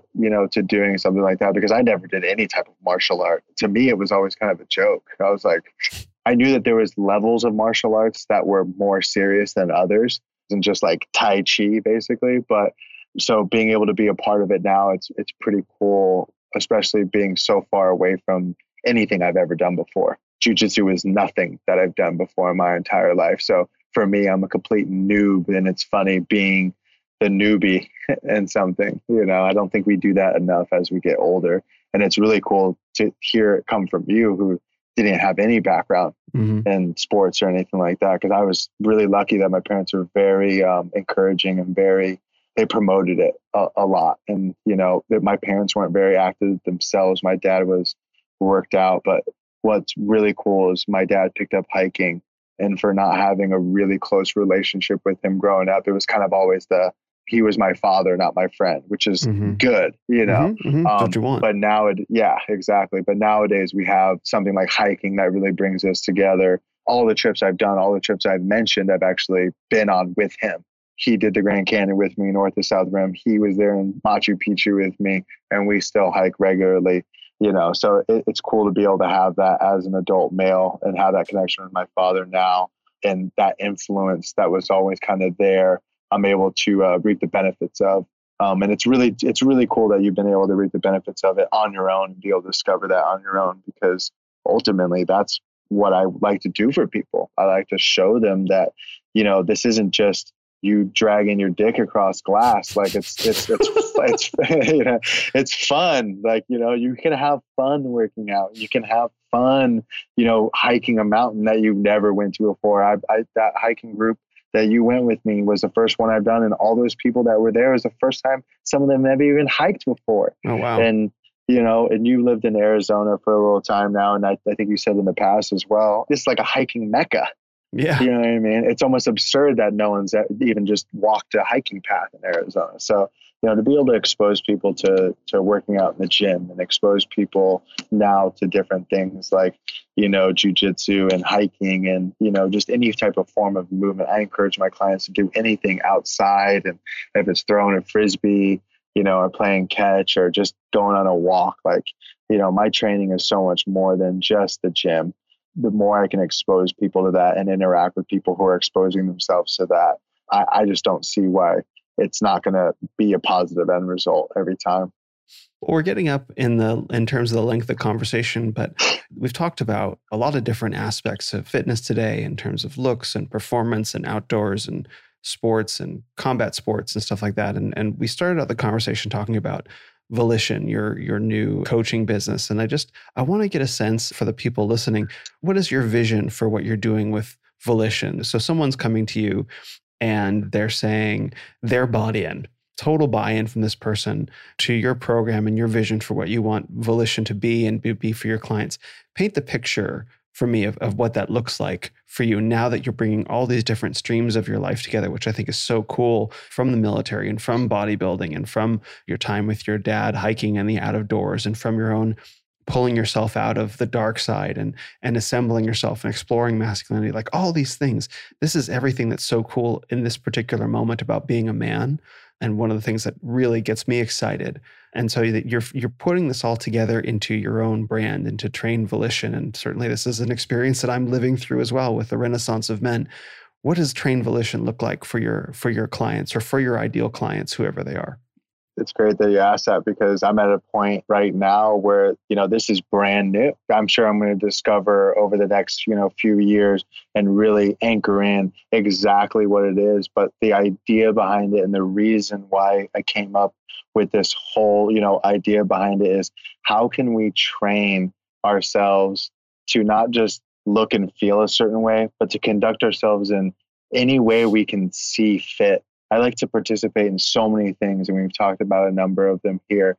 How can I train myself so that way I'm ready for all of it, not just doing a body part split or just trying to work on my chest or work on my butt. It's how can I train and how can I develop a lifestyle that supports all of the things that I want to do? And that's what volition is. It's being able to create a lifestyle. And I don't sell myself as a lifestyle coach, but if I had to describe it, that's how I would describe it, because it's not just going into the gym and learning the gym movements. I try and getting my people to understand that I encourage 2 to 4 days of the gym, depending on people's schedules and what else they're participating in. But I want you to hit the gym. I want you to hit those exercises and those workouts, because those are going to help you develop fundamentally sound movements, and they're going to help you get stronger. And they're going to also help you develop more muscle mass. So that way your body has more muscle mass to work with. That's twofold. That's strength. And then that's also having less body fat, because if you have more muscle, you're naturally going to have less body fat. So that's the gym aspect of it. Then how are you eating? How are you fueling yourself, not only for the gym, but for everyday life? Are you crashing at noon when you have a lunch break and then you feel like a slob the rest of the day? Why is that? So what are you feeding yourself throughout the day to help you perform in the gym and perform at work or perform for your family? Also, what is your sleep like? Are you sleeping? What is your life stress like? I ask these questions, implore these things out of all my people, especially if I feel like they need it. There's people, I'm very shape shifting when it comes to my clients. I know what some people need and what some other people don't need. It's all about questions, asking the right questions. So some people need help with their sleep. Some people need help with their life stress. Their life stress is why they're not sleeping. It's why they're not getting to the gym. It's why they're not motivated. And then apart from all of that, what are you doing outside of the gym? Do you have a hobby? Are you conducting yourself in any hobbies right now? Are you trying anything new? These are conversations that I have with people. This isn't just you coming to the gym and asking, oh, hey, how was your day? Oh, hey, how was your week? It's, what are you doing to help improve this process, improve your life? These are questions that I try and ask people. So my vision for it isn't just training. It's training a mindset. It's how are you approaching all aspects of your life? And I don't have a formula written down for it. It's not the same for each people. Maybe it's something I can develop over time that I can automate, maybe, who knows? But it's more so imploring people to ask these questions themselves. Hey, I haven't been hitting my goals this week. What's standing in the way? There's a questionnaire that I send out to a lot of my online clients, because I'm able to connect with people, better obviously in person. But my online clients, they fill out a questionnaire every week, and it's, did I achieve what I wanted to achieve this week? If not, why did I not achieve it? What are the obstacles in my way? So volition is not just the will to do something, but it's the ability to question why you're doing it and maybe why not you're doing it in that given moment. So it's just all encompassing. And the reason why I decided on that was because that's the only way you can invoke change.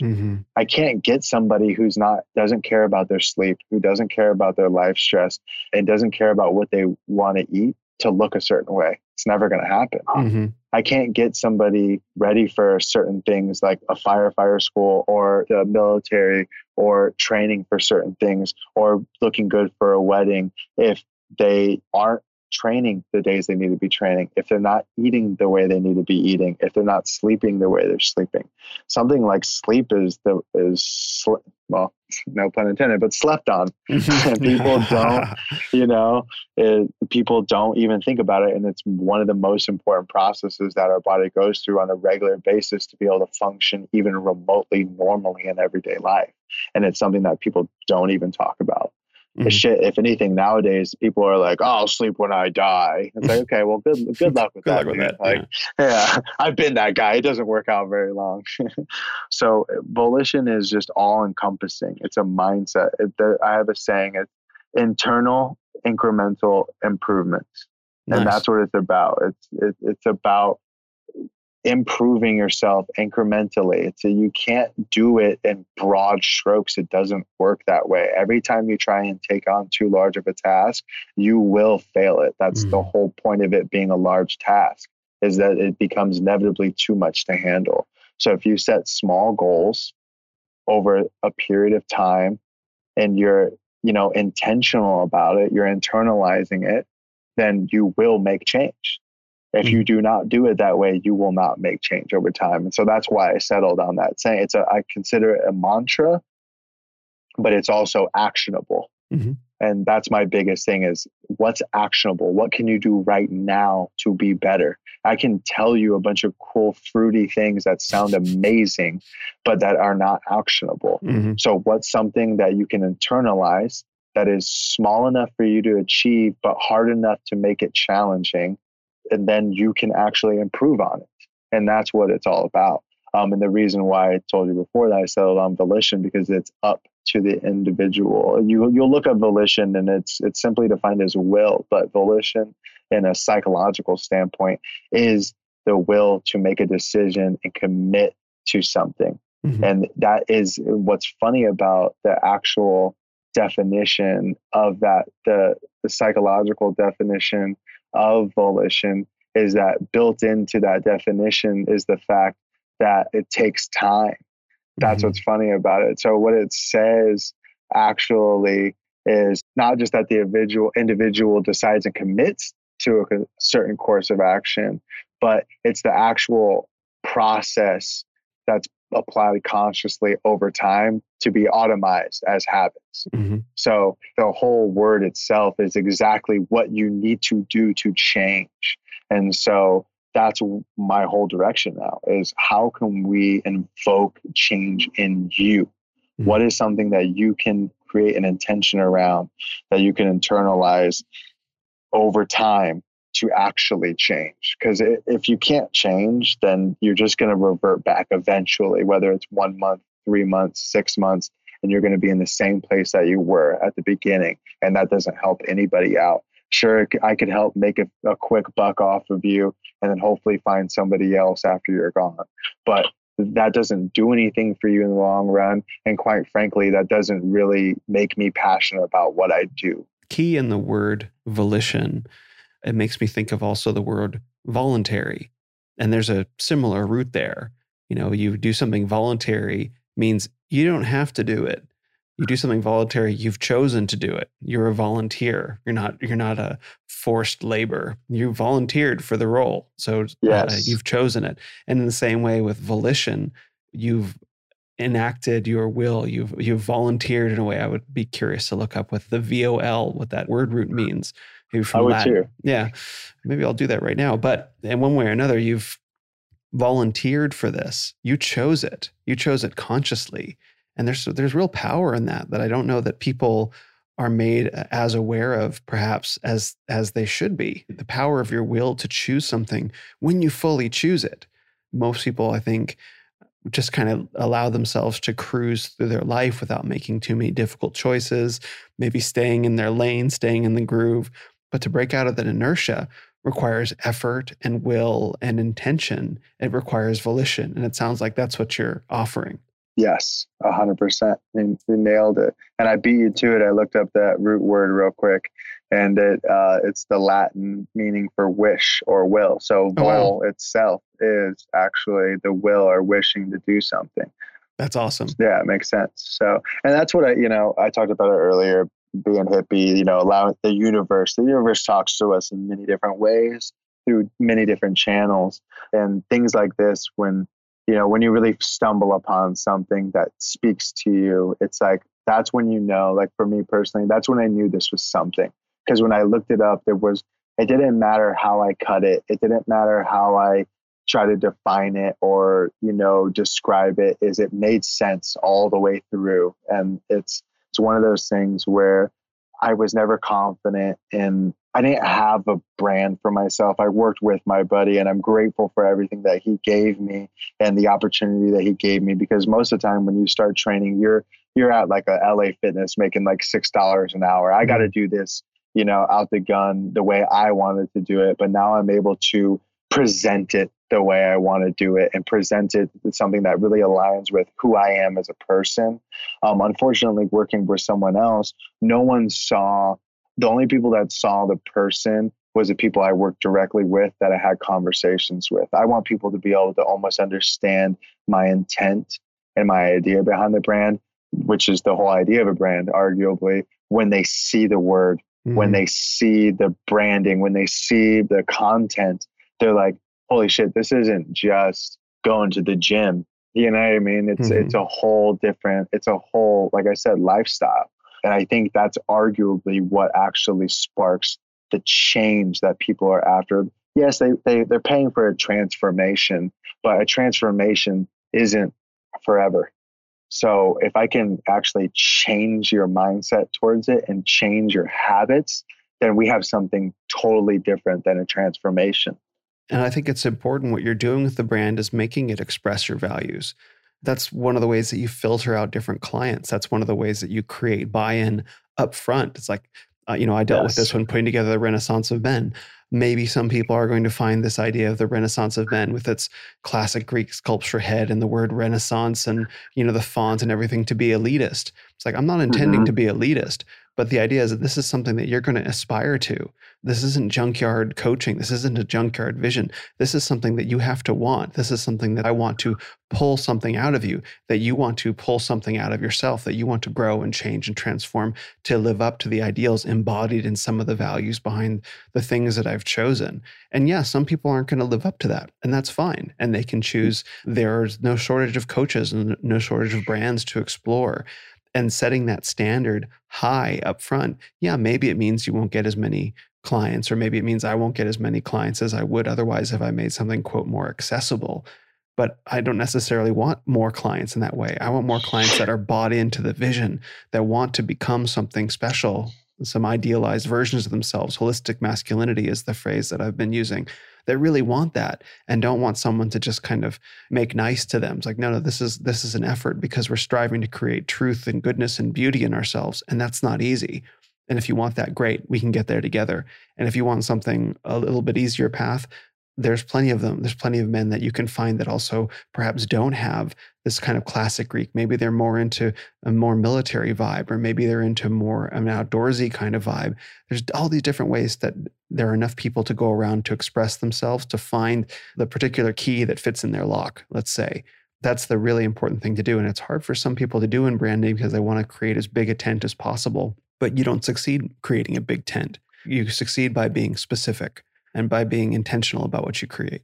Yes, I totally agree. And that's exactly why we get along. And that's exactly why I was drawn to the podcast and everything when I saw Rob on it, because it was like, even the intro, I've made comments on it before. It's like, it sparks a fire, that's awesome. And then you can feel that from you, that it's like, this might not be for everybody, but for the people it is, it's for those people, and they will be drawn to it. And that's exactly, I consider it a boundary. Boundaries are a big thing when it comes to really finding your place as yourself. I think it takes a lot of awareness to be able to set boundaries. That's what you're doing with a brand name. That's what you're doing with statements about your company, is you're setting a boundary of, these are the people that I want in here. It's not that you're bad or we're better or anything like that. It's just that this is a very specific place, and it takes a very specific mindset and approach. And if you're not willing to meet those, then this is just not going to work out for you. And it's okay that it won't work out for you, because like you said, there's enough resources for you to go find something that may work out for you better.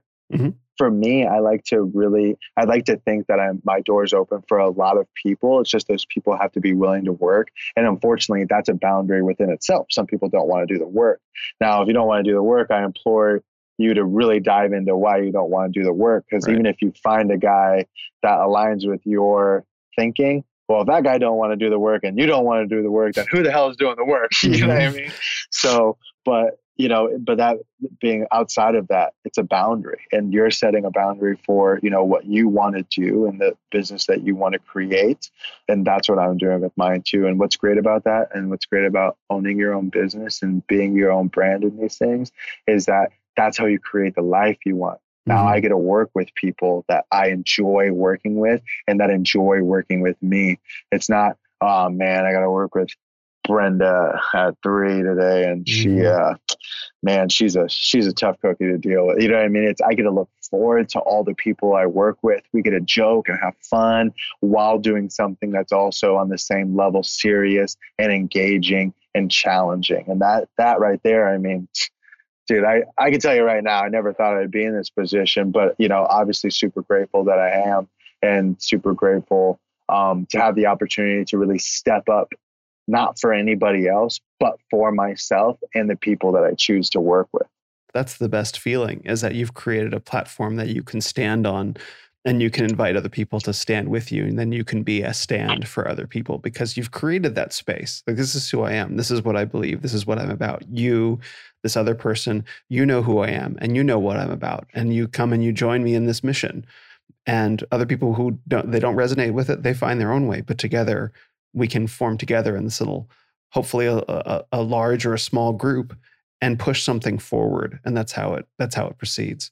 Yes, exactly. And it's just priceless. You can't put a, price tag on it. It's just a cool place to be at right now. It's still new. I still feel like a rookie, and that's okay. And that's good. But it's encouraging to see people fall in line with it and feel attracted to it, because, at the end of the day, we can be as confident as we want into something, but you still need the feedback. And so having people like you pay attention and, make the comments that you have made about the work that I've put into it, and having my clients, getting the feedback from my clients. Cause I told you, I've been working on this basically this whole year, spending a lot of time and energy on something that is meaningful to you. You kind of get, you have some slight insecurities, like, is it going to resonate? Mm-hmm. Is it going to make sense? Is it going to be cool in a way too? Because we still want it to be cool, mm-hmm. We want it to be meaningful, but it's still got to be cool, right? I want to be part of something cool, whatever that means to, the individual. But so having it out there now and putting it out there and talking about it and the way it's being received, it feels really good. It feels right. And I think that's the best part about it, is when you are attacking the things that you're most passionate about and then you feel most aligned with, that is true to yourself. It just feels right. And even though you have those doubts and you have maybe the little voices in your head, telling you otherwise, you can still move forward with confidence and with a swiftness, because you know that deep within yourself that it's right. That's really exciting, man. I'm excited to be a part of it. I'm excited too. And I'm excited to be a part of this and have discovered this that you're doing, because I think it's really, really cool. And it was really awesome when we both realized, like, oh, we're both in Arizona. We can actually, that's right. We can actually hang out. People, remember that. Yeah. Yeah. Right. Seriously. And I see that Spartan helmet in the background, and I'm going to have to come over and see if it fits my head or not at some point, I think. It is actually a wearable Spartan helmet. It's actually, you can put it on. It's got leather straps and everything inside. That is so cool. That fits my historic nerdiness on a whole different level. I just have to get a sword, because when I was in China, I did some sword fighting training in Wudan Mountain, and there's some cool pictures of me doing that. And so what I need to get one of those. It's called a Wudang elixir sword. And so I need to get one of those and hang it on the wall. I did buy one, but it's in New Zealand, and as it turns out, it's not easy to ship a sword from New Zealand to the United States. It makes sense, but you think you'd be able to. I just it's a Wudan elixir sword. That just sounds magical on its own. Doesn't it? Oh yeah, it really does. If you've seen Crouching Tiger, Hidden Dragon, I was doing that. No, just kidding. That is actually that is the style of sword that it is. It's kind of this wobbly kind of sword, and it's very artistic and very balletic in its movements, as opposed to like hacking and slashing. Rigid. And it's a different form of kung fu that has a lot of roots in Tai Chi as well. That's cool. It's a very artistic style of flow, almost, I would imagine, right? Mm-hmm. Yeah, and apparently, that no one there really spoke English. There were a couple people that sort of spoke a little bit of English, but they were able to communicate to me like, "You appear to be very good at this," which was really validating. Oh, that's so cool! Yeah. Hell yeah! Which is kind of rare when you don't come from like that, athletic background. You don't see a lot of people that are able to find that kind of flow and movement sometimes when they're missing that from a younger standpoint. So that's pretty badass. Well, especially to be a 6 foot tall white American dude who just kind of shows up, and they don't usually let the foreigners who come to train there, they don't usually let them train with the sword, but apparently some sort of fortune smiled on me, I guess. That's awesome. It's because you took the steps. That's why you got rewarded. That's right. Well, so this has been great. So where can people go to find out more about you and what you're working on right now? It's awesome because I just streamlined this stuff, and so it made it a lot easier. So my Instagram is going to be Train Volition, and then my website is going to be volitiontraining.com. And it's spelled exactly how it should be, which is awesome. That's the great part about having such a unique name is no one's taken it yet. So yeah, so they can find me in those two places. I don't really do much outside of that because I try and put a lot of time and energy in my Instagram and put out some good information through there and, make it look inviting and stuff like that. So I'll be actually launching my website here on the 1st. But if anyone's interested in kind of seeing where I'm coming from or wants to strike up a conversation, they can find me at Train Volition on Instagram. Yeah, that's how we connected, was through your Instagram, which is, I really enjoy all the content you put on there. Thank you. I appreciate that. I really do, because the engagements lately have been making me hurt. But, it's kind of one of those things where you just, again, you put out the information that you cling to. And what's really cool as a side note to that is being more engaged with you and Rob. I'm starting to actually see a lot more people, a different type of person come my way. And it's really encouraging. And it makes it known that, people are out there looking for this type of information and looking for this type of help. And it just fuels that fire, which is perfect for the beginning of a new year. So I'm excited to see where it goes. And we're training this afternoon, what, at 4 or at 5? 4. Okay. We can make it happen still. Okay. Well, I got to get on the road like right now. Then. No, yeah. If you can't, it's okay. We can also move it or, pick up back next week. So, cause I know this ran way longer than I thought I was going to run. Yeah. All good. The good conversations do. No, I'll be there by 4:15. Okay. Cool. Yeah. We can make that work.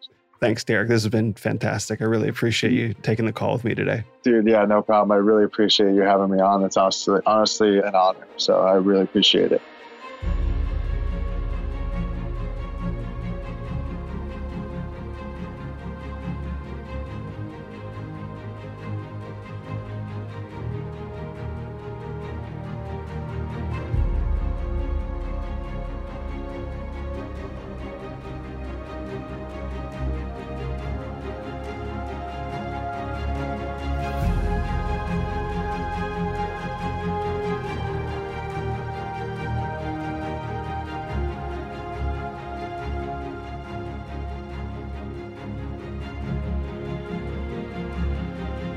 Thanks for listening to this episode of the Renaissance of Men podcast. Visit us on the web at renofmen.com or on your favorite social media platform at Ren of Men. This is the Renaissance of Men. You are the Renaissance.